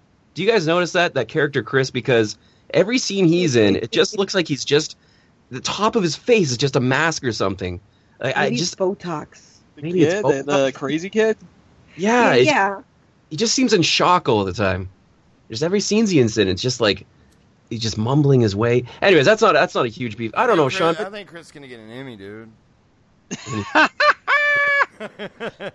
John, let's go back to that comment because, like, speak honestly now. Like, you can't say I'm not a Chris fan. It's bad acting. Yeah, but if you look at the last season of The Walking Dead, I think if you're being honest about it, there was a ton going on in terms of the pit zombies, the wolves, the characters, the Negan, discovering Negan, all the different conflicts with Negan. How can you say that Fear, which has essentially just been kind of encapsulated episodes about life lessons about the zombie apocalypse, and really the only thing that's happened is they've been in a boat, and just now we're finding out why they're in that boat, and we're 5 episodes in. How can you say there's more going on in Fear than there's The Walking Dead? Man. Yeah. How about Fear, guys? How about Fear? 10-second time. All right. What about when the governor was on? Okay. All I remember hearing about was, man, we got to get out of that mother effing prison, man. We got to get off the railroad tracks, man. It's, oh my God, filler. Yeah, which is what I believe Fear is doing. It's the story they're telling in Fear could have easily been 3 episodes, and that's proven by the fact that the whole story ended last night on just a really kind of limp fart. It's just kind of like, okay, that danger's over with. Like, that was building up, and that's all we got? It's like a 30-minute cartoon on Saturday mornings. You've got your beginning, it's all beautiful. You've got your middle, trying to solve the problem, and at the end, you're like, ta-da! Yeah. Mystery solved, moving on to the next one. 4 episodes leading up to just a very kind of just a fight at the docks with this hostage zombie that was very kind and polite, and didn't give any indication that there was a dead person underneath that bag. And loud and screaming and snarling and biting. But then, and I watched the episode right before the show, and I was thinking, how are they going to convince the other people that he's fine because he's snarling and he stopped snarling and biting and squirming like almost like an obedient animal. Yeah. Like, I will behave so I can be part of this ruse. Guys, I'm upset. I'll help you out, guys. I'm upset. Why are you upset? Can you just be honest? I'm reading Zombiethon stuff in chat. I was like, man, do you like Fear? He said, I'm an iZombie fanatic. He said he likes Z Nation. And he said, I'm off the train of The Walking Dead and never saw Fear. So The Walking Dead damaged him so much he didn't even have a chance to check out the awesome show. Listen to the Spin Master over here. Walking Dead is the best it's ever been, in my opinion. I think the last season was I just agree a with that. return to form for Walking Dead. I'm so excited for next season, despite the bullshit cliffhanger. Me too. You know, How big and is I that like fucking- Fear. You get it every week I on just want to Fear, say, cliffhanger. Oh my God, the mom's dead. She got bit. Oh my God. I don't. Oh, the here's brother problem. bit the brother. Look, Can here's someone the else problem. step in here? Yeah. Oh, That- yes. Okay. Here's one of the problems of Fear. One of the problems of Fear. One of the problems of Fear, Sean. What? There are 7 or 8 characters on the Rick Grimes Walking Dead. Any one of them could be the main character. That's how good the characters are. If Right. there was a show about Michonne, I would watch it, and I'd be like, I love Michonne. I love Daryl. I love Rick. I love Glenn, even though Glenn's dead. I love all these people. Spoil maybe. But the problem with Fear, the characters are not interesting. There's only one good character on the whole show, and it's Nick the druggie, and he's not even on it that much. Right. I don't give a shit about these people. Well, if we would have started at the same time with That's The Walking it. Dead, we would have just And- watched Rick sleep, right? You're Rick making is- up stuff now. Rick is actually in the timeline. I think he is still asleep. you know, It'd have been boring watching that. I wouldn't think the show would Norma, stand your opinion. better Yeah. if it did Norma, not you're smarter than have all of us. the Please tell us. tag of The Walking Dead on there. Right. Yeah. You know what I mean? Like, we love Z Nation because it goes in a whole nother world, right? If this show did not have the tag of The Walking Dead on it, it would probably No, she's making a good point. John, Don't shut cut. No. okay. We'd be Don't shut her off. I see. watching. No. You know, this last episode, I really wanted to enjoy this, but I didn't. I couldn't. Am I cutting out again? No, I you're only good. liked. Keep I going. liked the Keep ending. going. I did like the trade scene. I liked the trade scene, and I overall I was not bored watching it. But again, it's just I actually had a comparison, guys. Of in my mind, I said the first season of Fear was 6 episodes. The first season of regular Walking Dead was 6 episodes. We're now in the 5th episode of this season, 6th episode.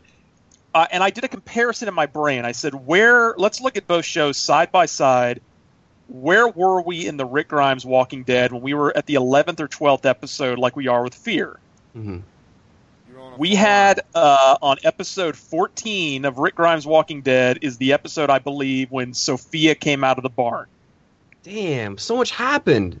So I loved everyone in that show by that point. Yeah. Is Fear the Walking Dead going to reach that type of height of awesomeness in 2? And he has just 2 more episodes to reach Sophia coming out of the barn to even compare. And Shane getting shot. No, Shane didn't get shot yet. And Shane throwing the fit of you got to fight, you got to survive, you got to fight, and I mean fight right now. Pow, so pow. That was a good scene whenever he started shooting them zombies in the head. Yeah, and that's the thing. There's nothing on Fear that has ever even remotely come close to that. That's like one of the greatest Walking Dead scenes ever. And this show's approaching that in its lifetime. Were you guys fans of Knots Landing Dynasty when growing up? Were you, Ted? Well, I like Fear. I watched them. This is the more elegant zombies. I don't remember much Elegant about it. zombies. I'll call you back, Norma. But Like Sean, I think Ted's raising some good points though. Like if you compare to where we are in Fear as to where Walking Dead is, by this time in Walking Dead we had several iconic moments. We knew all the characters by their first name.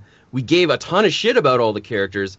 But look at Fear. Like can you name scenes that people are still talking about in Fear? Can you name characters that people are talking about? By this point we had The Walking Dead, those books and story was years before that was ever released. I think that's a benefit to it. They had a lot of good stuff to work on, and Fear they're making it up, but they're making it up kind of poorly. You know, and the thing too is, by this point on Rick Grimes' Walking Dead, we'd had the episode where Carl got shot. They'd blown up the CDC. Shane had left Otis for dead and shaved his head. Lori was being a crazy psycho. I mean, it was all so good. What season was the I See Red? Was that season 3? Was season 4 when they found Morgan in the rooms. Like, I seen red.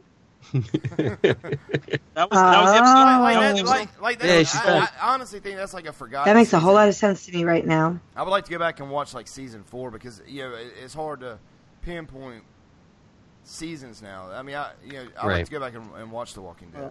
We had 2 prison seasons. Was the thing, or season and a half was in the prison. Yes. I think it's You have season 3, like the end of season 3 and all of season 4. And I always say I like The Walking Dead best.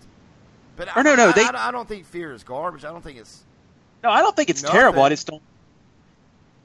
Well, no, but you started off saying it was besting Walking Dead, and it was faster paced and better episodes and doing more. But I don't know, man. Walking Dead is still way out of Fear's league. I think Fear has to define itself. It doesn't have a character to it. Yeah, absolutely. Like it just seems like they're trying really hard and just failing at this point. And as you guys said, I like the show. I don't love it. But you know what? It's kind of sad when I'm more paying attention to my phone during that 1 hour than I am to the show. And it's true. Like, I'm like, oh, crap, what did I just miss? And I just realized I just lost 15 minutes of a storyline. Like, it's just not grabbing me. I do have to apologize. I was wrong. Yes. Sean, I will say I was wrong. What? One of my main points last week was, what the hell, why did Nick go up on the shore? And I don't think this made up for it, but last night they had a couple throwaway lines of, never send Nick again to do your job for you. And he said, well, he volunteered. I still don't believe Nick would have done it, but at least they explained it. At least they tried to explain it. They did have a scene 2 weeks ago when he talked with Nick, and I think they did show them talking about doing it. Did they? I thought that was just a talk like you're brave because you're a drug addict or something like that. No, I don't know. But what else was I going to say about this? You get girls pregnant, Matt. You jump the gun too quick. Slow down, Tonto. Slow down. Tonto. Hey, arriba! No, that's... All right. Okay. Let me say this, all right? I know there's a lot of good things coming up with The Walking Dead. I like The Walking Dead the best. The Rick Grimes Walking Dead. But with the flow and the way that they have all, they actually have complete episodes on Fear the Walking Dead. Filler episodes can't happen on The Walking Dead anymore. What was the Lighthouse episode? That was a complete filler episode. The whole Lighthouse episode was a filler. When's the last time on The Walking Dead? Seriously, when's the last time we saw the black guy that played Dr. Dre? I can't think of his name. The dreadlock guy. Well, we saw him in the last episode. They drove away to go find help after they raided the first Negan compound. Oh, who are you talking about? Heath? Yeah, Heath. They've got to get better with getting all the characters there, and it's got to have a start, a middle, and an ending to the episodes. But it's two different formats. Walking Dead, we talked about this. Walking Dead's more of a serial show where it's telling a long story. Fear is telling like tiny stories with one thread that's kind of connecting them all. I go back. What was the Lighthouse episode? That was pure filler. What did that do for anyone? Nothing. Yeah, that episode they went and stayed with that family. Nothing was gained for the plot. No characters were added. There was literally nothing added in that episode. Like if the little kid had come along with them, but no one came along with them. So they really did. The story was not advanced in any way in that episode.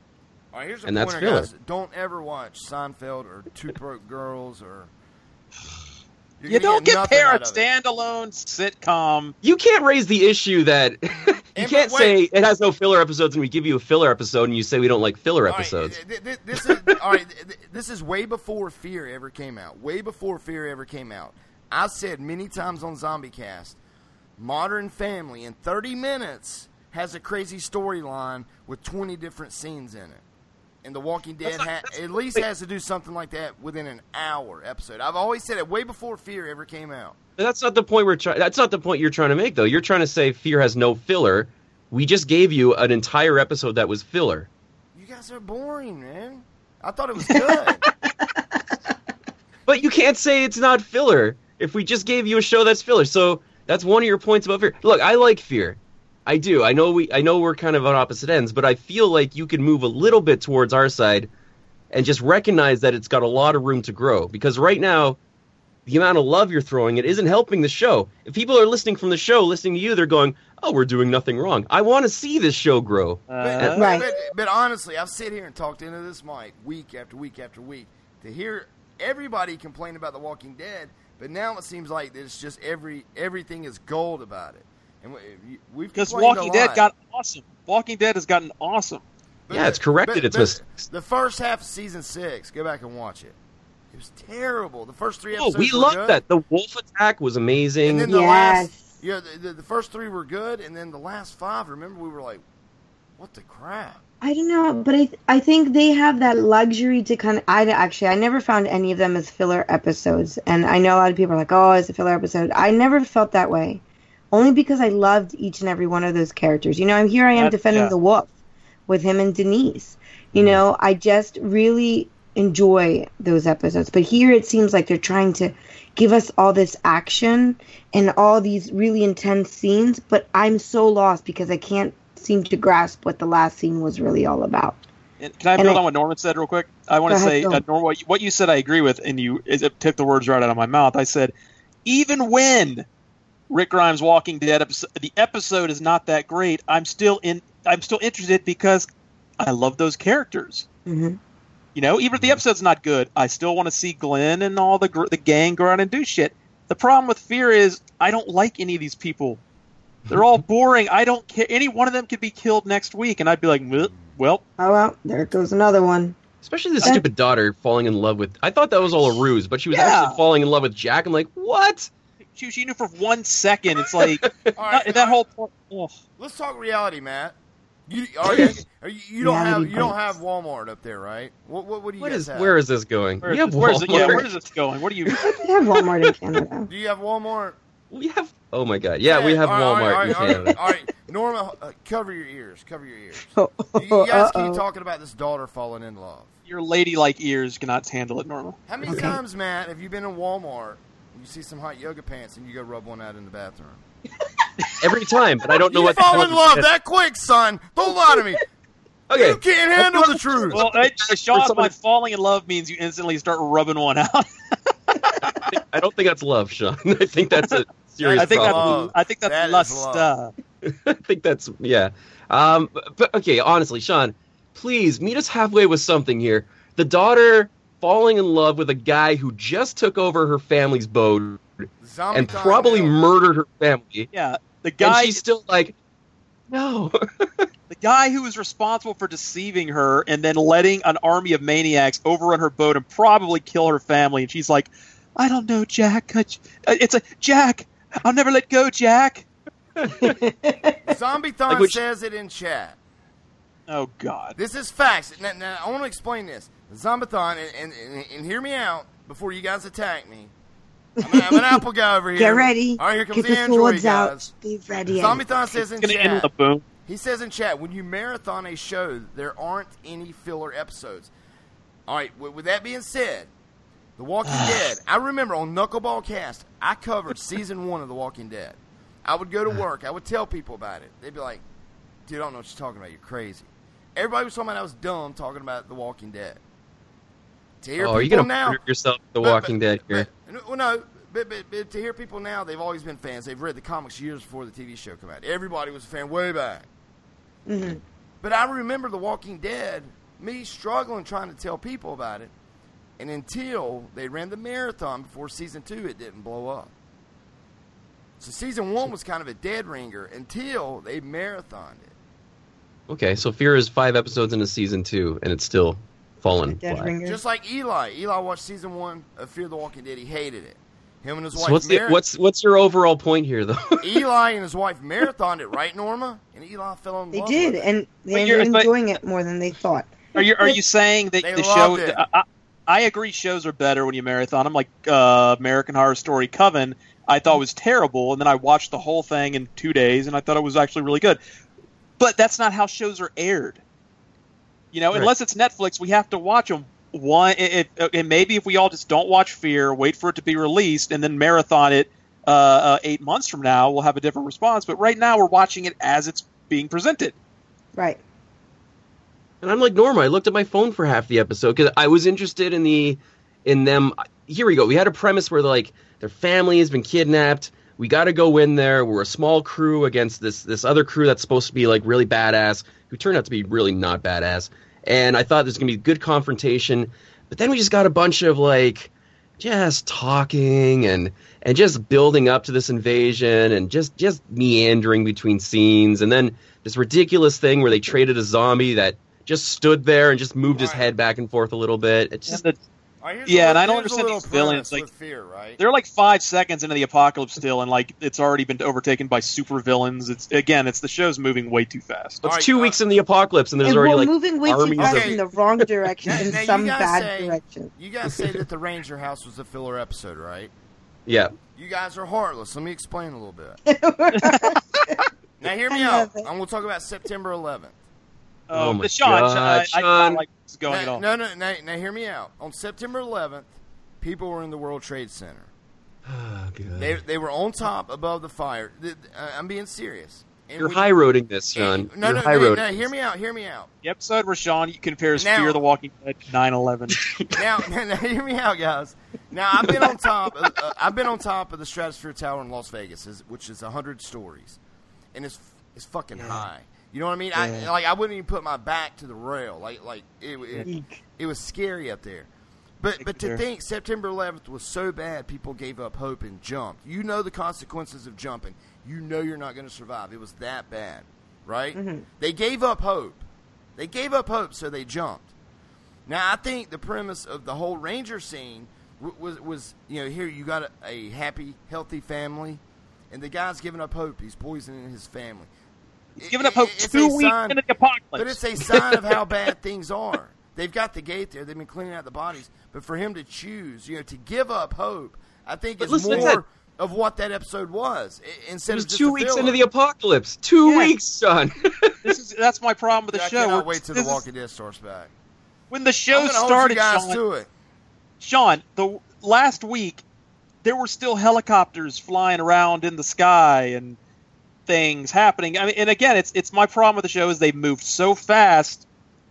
It's just my problem with the show has always been people are just not reacting the way people would be reacting. Irrationally.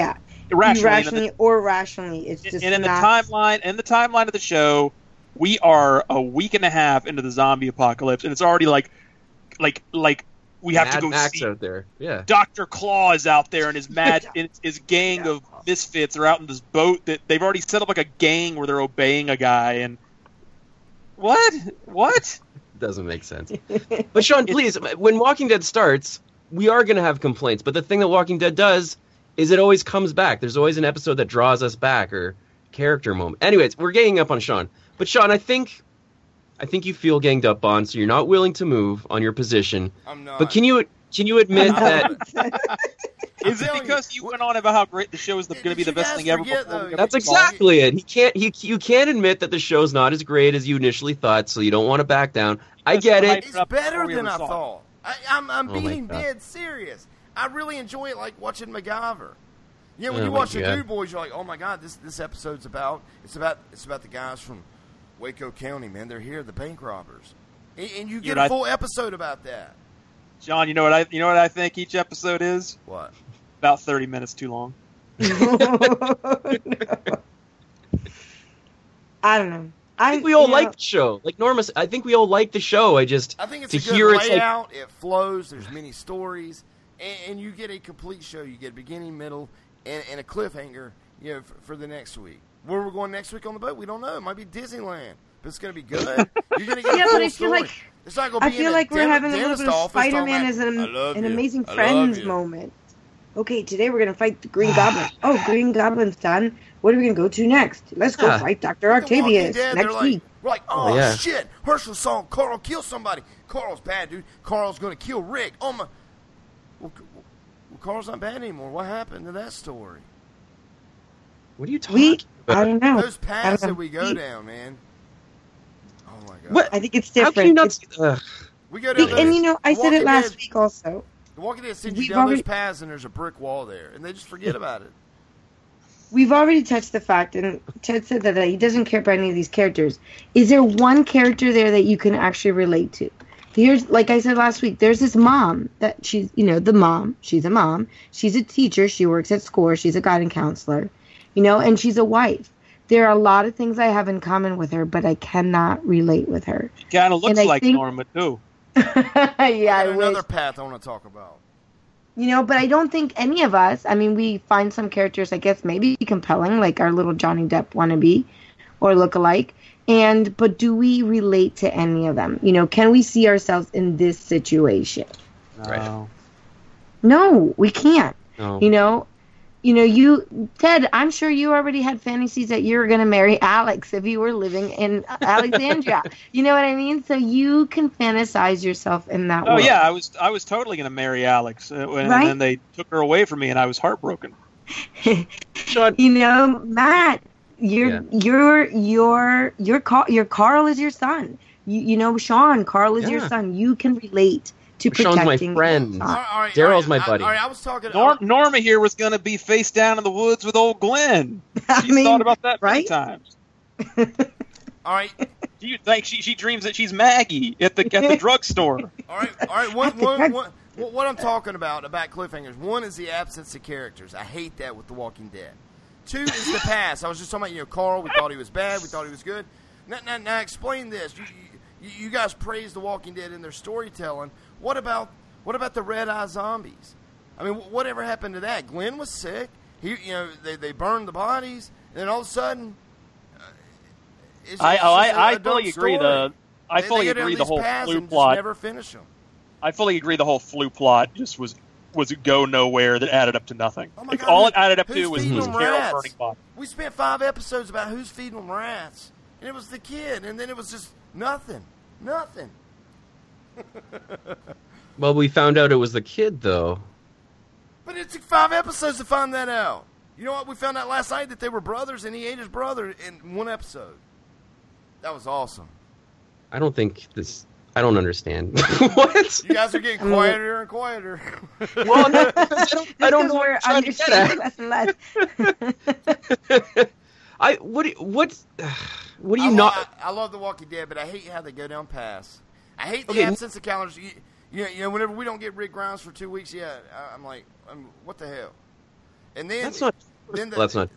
And I've always said this way before Fear. I hate the absence of characters, and I hate whenever they go down all these paths, and then there's just a brick wall there. They're just forgotten paths. The one I don't think really was fair. Is Carl I don't a good think that's guy, fair. bad guy? Is he a killer? No, Oh my God, he killed the guy in the woods. The guy didn't even draw his gun. Carl's bad, and then Character development, Sean. That's not. but You're not going to get anywhere. It was just dropped. That Yes, it episode did. was dropped. Still- They never talked about it again. Oh my God, Carl's still in the show. It's called character development. That's how they solved. That's not a path that ended. That's Carl evolving. What are they supposed to do? Like turn to the camera and say like, well, that's the end of Carl's story. He's good. It's called watching the show. But what I'm saying, like last week, you guys were talking about, oh, Nick went to the beach, man. That was just crazy dumb. I can't say anybody likes this. But then you got like the Red Eye zombies, which is like crazy worse than a man swimming on the beach. And they gave you the story of the guy swimming on the beach. It was just took them time to explain it. But The Walking Dead is bad for stuff like that. And I've always said that way before Fear. And I like The Walking Dead the best. Walking Dead is garbage, and The Fear is it's a revolutionary zombie show. Is that what you're saying? Can I intervene? Can I intervene with an article? Yes. I would like to break it up with an article. This article came out Wait, did you yesterday. get it from CNN or Fox? Come on. Republican or liberal? I got it from it broke in Forbes, a money magazine. Article's title: "Fear the Walking Dead is bleeding viewers." Fear the Walking Dead had a reasonably strong debut and it returned just a few weeks ago. In the past, after the season finale of The Walking Dead, it picked up the zombie torch and managed to draw almost the same amount of viewers for its premiere that it did in the season finale, 6.67 million. However, even with the slight drop, it went from 6.6 from 6.8. Even with the slight drop, nonetheless, the primary present on cable by fairly a big margin. The big issue have been modified within a few weeks. This article doesn't make sense. Weeks that adopted, and Fear the Walking Dead has been bleeding viewers steadily. Week 2 dropped from 6.6 to 5.8. Weeks 3 and 4 have been all the best. Now it dropped down to 4.7. Dude, it's just like Nintendo, PlayStation, and Xbox, Apple, and Android. The fanboys, you could offer them $1,000 an episode to like it, and they will still not like this because they're the Walking Dead fanboys. Well, they will not like this. I don't think that's true. I think so. What? It's not a competition, though. They're not both on. They're not competing against each other. I mean, I'm not gonna read this whole article. It looks like somebody actually directs it. You know, and see, you're throwing it under the bus. You're throwing Walking Dead under the bus again. Why do you have to do that when we pop up Fear? You agree? But put in perspective. Let me put in perspective. Ratings tend to go. They're two different shows. Go ahead. Ratings tend to go down as a show. The longer show's on the air, ratings tend to drop. You know, they're not going to stay big forever. Walking Dead, the highest it ever had was like 17 or 18 million viewers. Even now, it's getting 14 to 16 million, and it's going into its 7th season. All right, 14 to 16 million. Fear the Walking Dead is getting around 4 million viewers in its 11th episode. All right, but what's Game of Thrones getting? The Walking Dead didn't go up against Game of Thrones. Well, for one thing, Game of Thrones is a cable on a different time too, isn't it? No, it's same night, right? Same time. But you don't compare those because one's on a premium channel you have to pay extra for, and one's on basic cable. So you don't really compare them the same way. Yeah, but the fan base is so big for Game of Thrones. I mean, it's not even a competition with Fear. Yeah, but ratings are also all based on downloads, and there's other ways to measure it other than the night of. It's what people are watching. I think what's frustrating to me is that I want to have a conversation about these shows with you, Sean, and there's things that like you would complain about if they were happening on The Walking Dead, but I think now we're at a point where it's us against you, and I don't want to do that for the next 2 months. So No, it's not, but being fair, my favorite season of The Walking Dead was the one that everybody hated, which was season 2, because it was slow, it was a story. You know, I like the slow parts in season 2 whenever they're sitting by the camp. You just bitched about filler episodes. How could you bitch about filler episodes and say you like season 2? But season 2 wasn't. Like, they'd be sitting there peeling potatoes talking about pregnancy tests. But you just complained about that. You just complained that's what you don't like about Walking Dead. I like the whole season 2. Sean, season 2 had that whole episode where they spent a whole episode getting a bloated zombie out of a well. It was the epitome of filler. It was literally a zombie filling a well. It was a filler episode. But that was a good episode, like Deadliest Catch or Bering Sea Gold. Oh boy. Anyway, what I don't want to do, and I just want to squash this. I don't want to spend the next 2 months, Sean, going like, this is the best show that ever existed. Well, no, Matt, don't worry. There's only 2 more episodes of Fear the Walking Dead, then it's over. It's one of those. They're doing the Walking Dead format of 8-episode runs, so we've only got 2 episodes left. I thought it was 15 episodes. Is it not? It's 15 total, but they're splitting in half and showing some now. They're going to show more later break. Down the road. Gotcha. Yeah, mid-season break is in 2 weeks. So how can they top all these big cliffhangers? Yeah, they have a cliffhanger every week. What would be good? Travis What was the cliffhanger last week? What was the cliffhanger? Oh, they took the father and they took the and father, the girl. Daughter. The daughter went with her. What was this episode's cliffhanger? The brother killed his brother. Yeah, and they got it onto the boat. 3 But there's weeks ago, something. he chopped the inner tube and the Asian lady. There's always something big that happens at the end. Not a cliffhanger. That's a plot development. Which is good. I did like that too.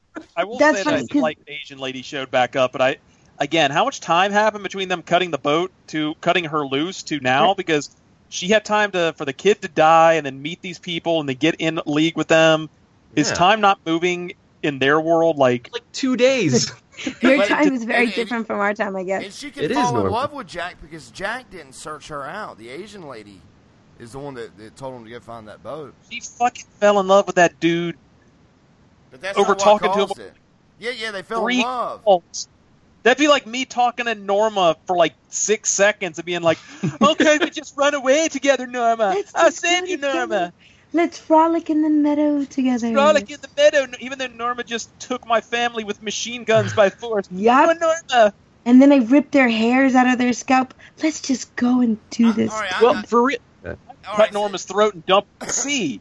I'm just saying, not The Walking Dead. I'm not saying The Walking Dead, but some shows, some shows out there. If you would have had an episode like what y'all call a filler with the Ranger scene, it would have took 5 episodes to tell that story. Yeah, just like they took On- 5 not episodes The to tell a Walking story Dead, about I'm a just saying farm some on The other Walking shows. Dead. Just some other shows. You're all over the map. For real though, this is an honest question about the episode. They said the Asian lady said she's the one that's got him to go for Abigail, but she was talking to Jack well before they came across the Asian lady, weren't they? Or was that after? Like when did she found the radio in the first episode and started talking to Jack, right? Mm-hmm. So what does she mean by she made them choose the Abigail? I think they picked her up, and then she was able to sell out where they were because she had been there or something. I don't know. But Either Jack way, was already the timeline talking to her. Either way, the timeline doesn't make sense because in the course of 2 days, she was found drifting at sea. The sick kid died. She got in league with them. She sold them out, and it's like it. Again, it's an example of time moves way too fast on Fear the Walking Dead. It's one of its problems. But we'll all still watch it. Yeah, I'll watch. Of course, I'll watch it. But it's. I'm not going to sit here and pretend it's. Again, I put it into the category of if it did not have the words "Walking Dead" in the title, I would not be watching it. But it does. That's fair. Yeah. Y'all That's gotta watch fair. season 2 I of think Z Nation get caught up. Z Nation's action packed all the way through. Let's talk about Z Nation instead. Can we do that from now on? No, I like talking about fear. Fear to me, talking about fear is like talking about like the Canada stuff. It's become like a joke where you just we just launch into each other. It's become a joke where it's funny, just almost like it's all get fun. all. It's all. It's like it would be getting boring. I'm just saying it would be boring if we all agreed all the time.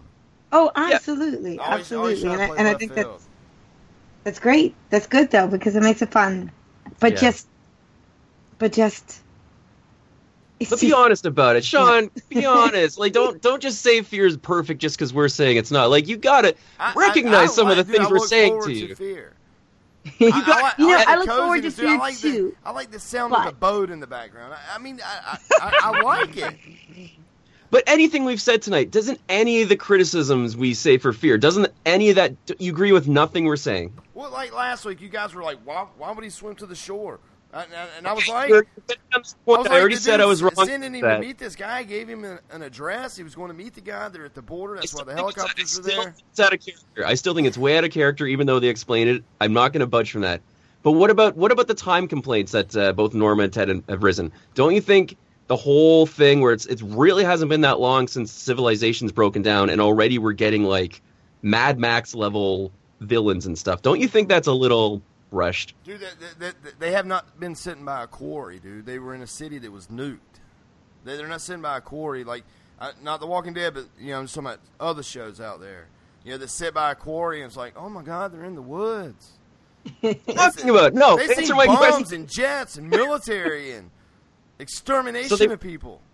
Okay, let's timeline. If you compare the timeline at this point where these people are already fighting season 4 level goons on the Rick Grimes Walking Dead, Shane and Lori were just sitting in traffic outside of Atlanta waiting to get out of the city. But for some reason in this world they live in, what Matt said, it's become Mad Max in 2 weeks. Everybody's dead in Los Angeles. Luckily, they escaped on a boat. Remember, they burned the whole city. Everybody's dead.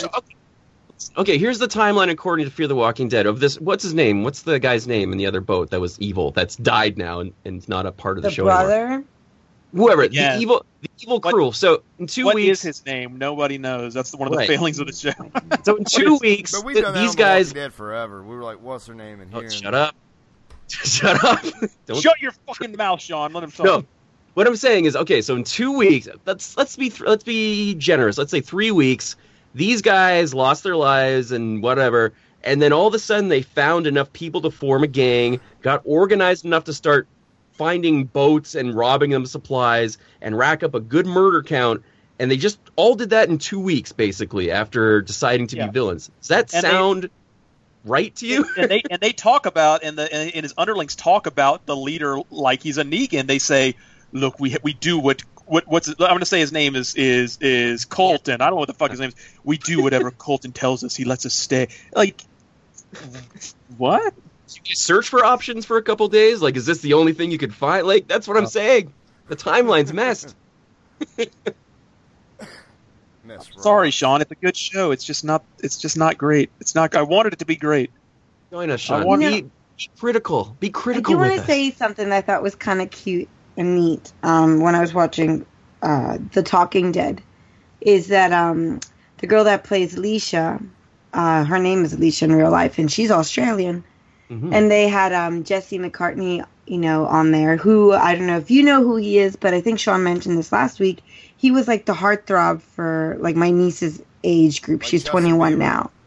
Yes, and he was, he sang Beautiful Soul and a bunch of other songs. But I remember that song specifically because my niece was like, oh, Jesse McCartney. But anyways, his older brother's in Backstreet Boys, the blonde guy. No, you're thinking of Nick Carter, right? Yeah, that's I don't think so. That's right. I think you were thinking Aaron and Nick. But Jesse McCartney, he was on yes, he was on, it kind of helps when you have a niece much younger. Because I personally was not into those boys, but I'm just saying. We know you love them. It wasn't me. That's NSYNC. Now, Backstreet Boys, I have a pretty cool story about that. But anyways, that's maybe for another zombie day.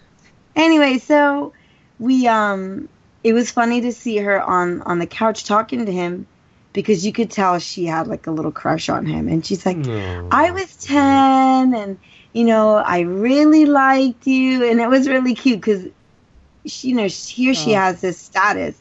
But yet you could see like this starry eye, this little, this moment where she was kind of tongue-tied in meeting somebody she liked and admired. So I thought that was kind of cute. That's how it was when I met Sean and Maddo. Right? I remember, that's how I was. So tied. Sean is a great person. Yes. I just thought I'd put that out there. Yeah. He's got bad taste in shows, but I remember when I first met him in Atlanta. It's a mental case. I think Joe Pitt is with me, Joseph. You are. This is funny because Sean is in chat just desperately asking if anyone likes Fear, and he's ignoring like all the comments that say Fear sucks.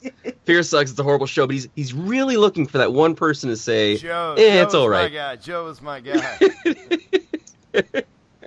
I'd like to see Sean put like do the commercial for Fear where he puts like the critical quotes in there, like better than regular Walking Dead raves Sean Freeman. Zombie. But I gotta say, whenever they take out Eugene with Negan's Batman, I want to see you guys smiling. No complaints. I hope they. Yeah. Oh boy! Oh boy! Oh boy! So Ted, you had a review, right? Oh yeah, I got to do a review quick. Funcom sent us a copy of The Park. It's a new horror game. It's old. It's been on a PC for a while. Those PC elitist scumbags got to play it back in October, but we just came to console, and I ran through it twice actually because it's only an hour and 25 minutes long to complete it. And I I'm kind of a fan of it. I got to say, it's one of the most interesting, weird experiences I've had playing a game. Even though it's not a game, it's a narrative experience where you don't die, you don't fight enemies, you don't even have to solve anything. You literally just walk to the end. But it has it's kind of a creepy, unsettling thing. The premise is you're at an amusement park. Your son is in the car, and he realizes he's forgotten his teddy bear in the park. So he jumps out and runs back into the gate, and you run in to find him, and the park closes down, and it's dark and spooky, and you're just walking through this amusement park at night trying to find your son. You remember in Heavy Rain, you could press X to Jason, like, Jason! You can do that, but you're yelling for your son, Karen, he has some weird name. Karen! Yeah. The premise is you slowly begin to realize that you're just the world's worst mother. You're a piece of garbage. She has a lot of inner monologue where she's like, oh, gee, my kid ran away again. I always hear all these mothers say how wonderful it is having a kid. Well, that's a load of fucking bullshit. They feed off you for 9 months, and then you give birth to them, and they suck the life out of you. And you start to realize, you start to realize, and Maddo's about to have another baby, so congratulations. You start to realize the woman is just nuts and crazy, and there's all this stuff going on, and the park is actually closed down, and a bunch of murders happen there, and it's kind of a haunted place. And the one cool thing is that you get to ride all the rides. Like you actually go and ride like a dark ride where they called like the Tunnel of Tales, where they tell you the story of Hansel and Gretel. Dark Rise of Pokemon, but go ahead. And it really takes 12. There's a motorcycle back here. But it takes 12 minutes to go through it. Then you get to ride a roller coaster. You get to ride an Octotron. You get to go to into the House of Horrors, and it's it does sort of feel like you're really in an amusement park. But So what do you do though? Like, what's the gameplay in this? There's no gameplay. You just look for your son around an amusement park, and you dare I just say ride. it's not a game? It's not a game. And they don't advertise it as a game. They advertise it as a narrative experience. Okay. But I did a whole playthrough on Twitch. I don't want to start that debate again. Twitch.tv/Tedic, and you can go and watch. I did a whole playthrough because it's very short. I do feel my second playthrough revealed this. They completely ripped off the Babadook. I have no doubt that the people that made this game watched the Babadook, liked it, and ripped it off, because this game, you play a mother who has an obnoxious kid. She hates her kid. She's screaming at the kid. She wants to kill the kid. And you're being guided by a creepy entity in a black top hat and in a demon face who's talking to you and getting you to do things and convincing you to kill. So I was like, this is the Babadook in an amusement. Right. But it's good, though. Yeah, but it's good. But it's. I have no doubt they ripped off the Babadook at all. It's too close. Can I ask you a question? Are you disappointed in the lack of game? Like when you finish this, were you like, that was good, but I would have liked to actually have played something? Since it was free. Yeah. No. Okay. And since it was so short, I played it in one sitting, and I was moved by it. It's very atmospheric and good, but again, it's $12. I think new. It's not worth $12. It's maybe $5. 90 minutes, and you just walk to the end. Yeah. But it's a creepy. It's kind of like watching a creepy 90-minute movie. So that's cool. $12 for a cool movie. That's cool. But you could definitely, like I said, if you don't want to play it, you can just watch someone play it and get the exact same thing out of it. So I did a playthrough. Go watch. Go watch Ted's playthrough. Yeah. Do there it. You go. Just do it. And thank you for sending the game over. I do recommend it. I recommend you look into it. It's interesting, but the price is a little high. Okay. There you go. I'll make sure not to play that for VGO. It's hard for me not Is there a whole thing of VGO about what a game is and what's not a game? I don't even know. Yeah, man. But you know, the fact that you said they label as a narrative experience, because we were looking for a name to call these things, and I think that's great. If they call them narrative, what did you say, narrative? No, they straight up they don't lie to you. Yeah. And you can watch the trailer for it, and they're interviewing like the people that made it, and they say the park is a 90-minute narrative experience, and they straight up tell you they do not. I knew what it was before I played it, because they tell you this is not a game. This is just meant to tell you a story. I think that's great, and that proves my point that these aren't games. But I think that it's perfect if they start labeling these things that. I've got no problem with it. What narrative experience did you recently play that was brought up on VGO? Well, two. There was Everyone's Gone to the Rapture. Oh. And or was it Gone Home? And then there was Firewatch, which had the same thing. It was you walked around, but you're just kind of following a story. Anyway, I won't get into it. It's not the right podcast. Well, if we're talking games, I'm playing the new Telltale Games, the Michonne one. So I'm excited. How is that? You got it for Mother's Day, right? Yeah, actually, well, that was a gift to myself. I actually bought it, and it's a good thing I said it, because my boys were just about to leave to go, quote unquote, to get a haircut, and the husband's like, "What are you doing?" I said, "I'm buying my Michonne game I've been wanting for a while." It's like, "Why'd you do that?" And I'm like, "Because I wanted it." So then it made sense. So I kind of, why he gave me that look about 2 hours later when they show up and they're like, "Happy Mother's Day," because that bag was Tale from the Borderlands. So, okay. Good. Yes, because I wanted both of them, but I could only get one or the other at this point. So I got both. So I'm very excited about that. So I just played for like maybe 30 minutes already. The Michonne one, and it's. Maybe as I was playing, I was thinking I had a little more love for, The Walking Dead season 1 and 2. Could it be because we've had Dave Fennoy on the show? Could it be because I've met Melissa Hutchison in person and spoke to her at length? Maybe. Or is it that this game is just a little bit drier? Melissa Hutchison has a Fear the Walking Dead podcast out on Fear the Deadcast. I'll have to listen to that, because I know she does it. Loves Fear. Anyways, Norma. No. She does. She's a little dry. She's on Fear the Walking Dead cast. Yeah. But I think it's dry because that's how Michonne is. You know, she's just a no-nonsense. You know, she's got barriers, you know, that, and, you know, internally that she doesn't want to let people know who she is.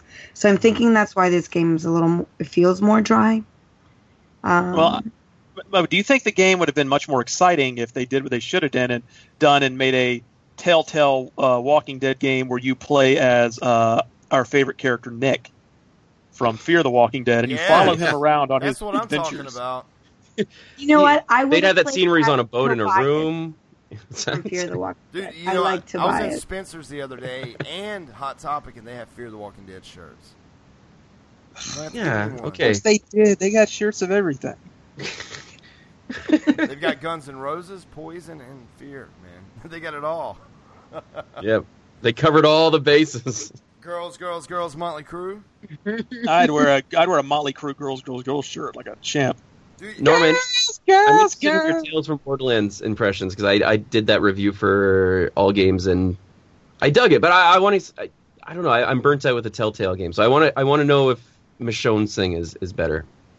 Okay, I'll let you know. I'll compare the both of them together. I just started the Michonne one, but I should probably finish that in the next several days if I can, get some time to dedicate to that. But I'll definitely let you know. Right now, I'm not feeling it as much as I did with, like I said, The Walking Dead season 1 and 2. It must say Fear on the box, Norma. Cover the word Fear. Fear Michonne The Walking Dead. I love you guys. Well, I'm looking forward to Doom. Doom this week. I've been hyped forever. It's one of my favorite games of all time, and new one's coming out. Looks fucking awesome. Comes out Friday the 13th. So. I was a Quake guy. Go. What was the Quake that came out? Unreal Tournament. I like that game. But it got old quick. Doom looks so good, man. This new one looks so good. I saw the commercial. Actually, it's really good. They nailed old Doom brought up to 2016. They nailed it, I think. Nice. So, guys, I guess we can get to the wrap-up show. Very good episode this week is that exclusive interview from George Romero with the news with the couple of batches of film. Martin Scorsese involved. It was really an honor. Once again, I want to thank Zombiethon for capturing that and giving us the exclusive rights to it, to releasing that. So spread the word about this episode, guys. We need you zombies spreading the word. If you know a news outlet or media, be sure to tell them about this episode, which hopefully it'll be posting everywhere here shortly and on the feeds and stuff, and people catch wind of it, and it grow like wildfire. Wildfire! Do you guys have wildfires up there in Canada, man? Are you really making that statement right now? I don't know. Do you guys get leaves on trees for a week? You know that Fort McMurray is like burning to the ground, and it's a national disaster, right? What is that? Oh, I heard about that. Yeah, Fort McMurray, an entire town in northern Alberta, is burning because of wildfire right now, and my friends had to evacuate. Ted, where did you hear about it? CRS maybe? It's all over the news. news. CRS.com when I wrote that story about it. Actually, not a joking thing. There's everyone who was evacuated, and an entire town is burning to the ground. Go check the news. It's actually it's the biggest natural disaster in Alberta history. Thanks for bringing that up. Appreciate it. And actually, I think I recently heard something about something in your area too, like some kind of Well, the wildfires, they've been going for a week, and like I said, that's a huge place where a lot of people lost a ton of jobs, lost a ton of homes. They haven't got it under control yet, but it's just a huge shit show. And a couple of my friends actually work the radio station up there. They had to evacuate last week, so they don't even know if they have jobs anymore. Boy. Yeah. See, man, we skipped the CRS, man, and it just comes to me, man. It's like ESP, man. I just know about Canada. You guys can look at the script. If we had done CRS, this wouldn't have happened? It wouldn't have happened. People would have learned. People would have learned. We're going to bring some good knowledge next week. Just read the news, Sean. Just read the news. They would have seen this coming if we had our report this week. No, it's not a... Dude, trust me, Matt, in the United States, you turn on the news, you just see Trump everywhere. So I haven't been watching the news. It's all good. I know, you guys don't care about us. But, guys, let's get to the wrap-up show. Not Very true. good episode this week. Ted, thanks for reviewing the game. You know what? It was hard for me, Matt and Norman, not to put that code in, so... You should feel appreciated Well, Matt that it made it to you. You know, it's a funny story. You guys were. I went and made a point to contact these people because I wanted to play it, and then you guys start doing the jokes about it. And I knew you wouldn't really steal the code. You're not going to do that because you know it'd be a shitstorm if you did. But part of my mind, I was like, when Sean messaged me, said your code came through. I was actually in bed. It was really early, and I thought, I'm going to get up fucking down. Those motherfuckers are going to steal it. And I actually got out of bed, and it's like I got to put the code in. And when I put it in, I was like, okay. Was you doing the naked dance, Ted? Woo! Yeah, there was this. I knew you would not actually do it because that caused some issues. But there was this 1% thing in my brain was like, what if? What if?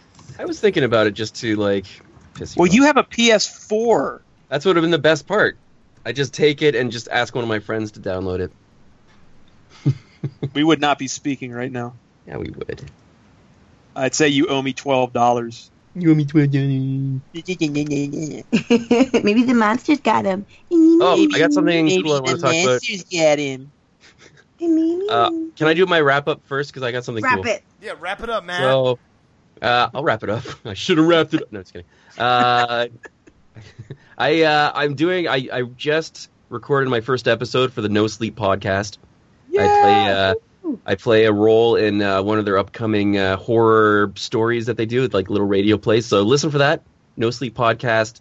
It's based on the stories in the Reddit subreddit. Thanks to you guys, because I didn't even think of pursuing that stuff until we talked about it. Thanks to me, Ted, your friend, your buddy.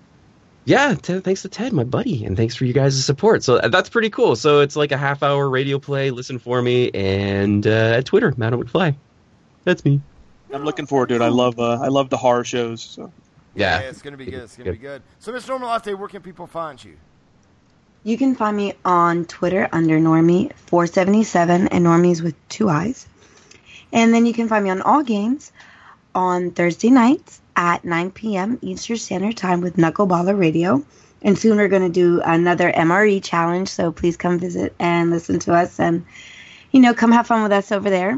And like I said, eat something gross, Norma. No, not this time. We're actually doing those ready-to-eat meals that I guess people in the military have. So when they're out and about and they don't have the luxuries that we have here at our home, they can prepare their meal with just opening a couple packets and heating things up that way.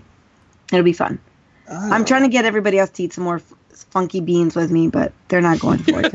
Eat some funky beans with Norma. Funky beans. Eat some Mexican jumping beans. Aye, aye, aye. Yeah, I kind of turned them off with the barf flavored ones and the skunk flavored ones. No. Yeah, I have a bunch of babies in my group. Anyway. So you can find me on All Games Thursday nights at 9 p.m. Eastern Standard Time. And like I said, I've been playing the Telltale games a lot. They've been my new obsession. So if you game and you have an Xbox One, come find me under Normie Bug. Normie Bug and Mr. Tedekin, the gamer. Tedekin on everything, Xbox Live, Instagram, I will be on our good friend Sean Fuller's Horribly Awkward tomorrow. He stole our greatest guest of all time. He built up the nerve. The lovely Alex Esso from Starry Eyes will be on his show, and for whatever reason, he asked me to be on the show with him. I think he's shy. But, so I will be on the show to talking horror movies with the lovely Alex Esso from Starry Eyes. Cool. I think Sean is shy. Hey, which Sean? Sean Iams? Oh, clearly Freeman. He's a shy shit. Yeah, Freeman's so shy. You should do an undercover project, Ted, and silently record it, and do Tony Danza nonstop. And that, like, whenever they're like, "What are you doing?" Just keep doing Tony Danza. Hey, Alex Cecil, if you're like, I know you like, you're not really like, I don't know if you're married or what your deal is, but someday you might have like a kid or something, you're gonna need like a cool nanny that could like move right in, take care. We can watch Starry Eyes, Tales of Halloween. Dude, I could maybe sleep over some night. I don't know. Hell, Alex, I don't know if you got a man or nothing. Maybe I could, the kid I take care of could be our kid. We could have a kid or something. You and me. I love it. Dude, that would be awesome. So it's good. Funny. What's funny is I did a video of Tony Danza and sent it to Matt's wife, and she wrote back and said, "This sounds like a great idea. I'll talk it over with Matt and see if he's okay with it." And I wrote back and I said, Marianne, I got a problem. Tony Danza's contacted me. He needs to enhance the deal. He needs bus fare from the airport. Well, and so I'm just gonna start adding little things. He needs a pickup. He needs a queen size bed. Marianne, I don't know. Look, I just wanted to be able to sleep all right. You did. All Thank ruse. you. I took him Tony down Danza's one whole. We went, and for the new zombies out there, I met Matt a couple She almost times. killed us. And the second time I met Matt, his wife came, Miss Mariana, and they were all happy, and we hopped in my car, and I was flying down the road, and Matt was like, all the arrows are pointing the other way. Then all of a sudden, a big swarm of traffic comes towards us speeding. And I was going down the wrong way. Sean's like, on a one-way road. That's the building that Rick was in the first episode. Like, Sean, I think you're on a one-way street. It's like, that's where he walked down the street with his horse. And we're like, Sean, a one-way street. We had to, like, turn violently around on the one-way street. How sad I would have been for you if I'd gotten to... I try to get them excitement, man, and they don't like dead. it. I got into Walker Stalker, and Matt and Sean and Mariana and the whole gang just doesn't show up. And I'm like, what's going on? Oh, they were all killed in a head-on collision. Oh, my God. Sean was pointing out Walking Dead locations. That was such a great trip. Norma, you missed it. Norma, looks like it's now the Ted and Norma show. Yeah, right. Well, you know what? I'm saving, so we've got to figure out where we're going to meet up next. And we got to do something like that. We do. I mean, I got to meet one. Ted and Norma Zombie Cast. Yeah, let's do it. Yeah. But, you know what? Walker Stalker canceled in North Carolina. I was going to see all those guys in June. But from HB2, the House Bill 2 for the transsexual bathroom thing, they canceled and they rescheduled for December unless the law has not changed. But, the federal government today told North Carolina, change your laws because you're actually breaking the law with this law, or we're going to fine you. And our governor refused to change it. So he did a counter lawsuit against the federal government. The federal government said that they're going to stop federal funding North Carolina, man, if this law doesn't change. I mean, that's how serious it is here. Yeah, well, your governor can't just decide to take 20 years step backs in human rights and get away with it. True. So if they come in July here in New York, New Jersey, I think Matt should drive down with Mariana and come meet me. Ooh, New Jersey? When is that? I think it's in July, like July 4th weekend. It's like our Independence weekend. Oh, cool. Yeah, you come learn about spectacular freedom, Matt. Come down on 4th of July and learn about freedom and how a democracy works. Look, I have to say there was one of the guys that hosts sometimes Horribly Awkward was like 30 minutes away from me, and I had no idea. And he came all the way from Canada, Matt, just to go to like a pinball little excursion. And had I known, I would have dropped over to come say hi. Wait, who's this chump that did this? Who is this asshole? What's his name? Actually, it's I don't think he's a permanent guest. I think he kind of shows up here and there on Horribly Awkward. Oh, okay, that guy. Yeah, that guy. So I'm not sure if he wants me to put his name out there. So he's a good dude. I like him. He's really nice. So it was funny because literally he was 30 minutes away from my house. When I saw him like tag where he was at, I'm like, are you still there? Because I'm literally passing this spot like right now. It's like, no, we just left. We're almost home. And he lives in Canada. So. Yep. So don't do that to me, Matt. If you're ever around my area, please tell me. I was in New York a year ago, and I thought we were going to get lunch, but that fell through or something. It didn't work out, so you just got to let me know what time, and then we'll meet. But the New York, New Jersey, If you guys can make it then, and Sean can work his Sean magic that he does. His Sean magic. Papa Shanno, thank you. Little fingers. Work those fingers, Sean. Yeah. All right, I got a pizza wait for me. Yeah, Let's do this. You can, dude, you eat pizza on Tuesday nights. Tuesdays and Mondays now. I got a box of Little Caesars make your own pizzas. They're amazing. Little Caesars is awesome. You can find me on twitter.com/FreemanDaddy5, and that's just the number 5. And my Xbox One gamer tag is FreemanDaddy7, and that's just the number 7. And go leave us a review, guys. We've been getting a lot of reviews lately, but you know what? Help us grow. Help us grow on iTunes, Feed, Stitcher, and all that. Leave us a review where all reviews can be left. And once again, we want to thank George Romero for spilling the beans on some goodness, some historical stuff here on ZombieCast. And also we want to thank the Zombie Research Society, Luke, Zombie-thon. Thank you for capturing this interview and giving us exclusive rights. It's pretty awesome. But on behalf of the Zombie Research Society, the Mighty All Games Radio Network, Mr. Normalate, Tedic, and Meta McFly, and myself, Freeman Daddy 5, we could call episode Romero.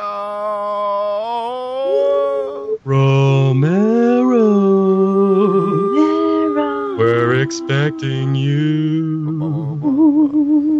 How about a little doo-wop, Ted?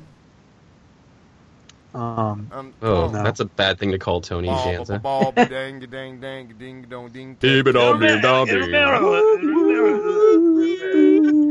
I can't Good night, zombie. even try it. Good night, everybody. Good night. Fear is underwhelming. Pew pew. Good night, zombies.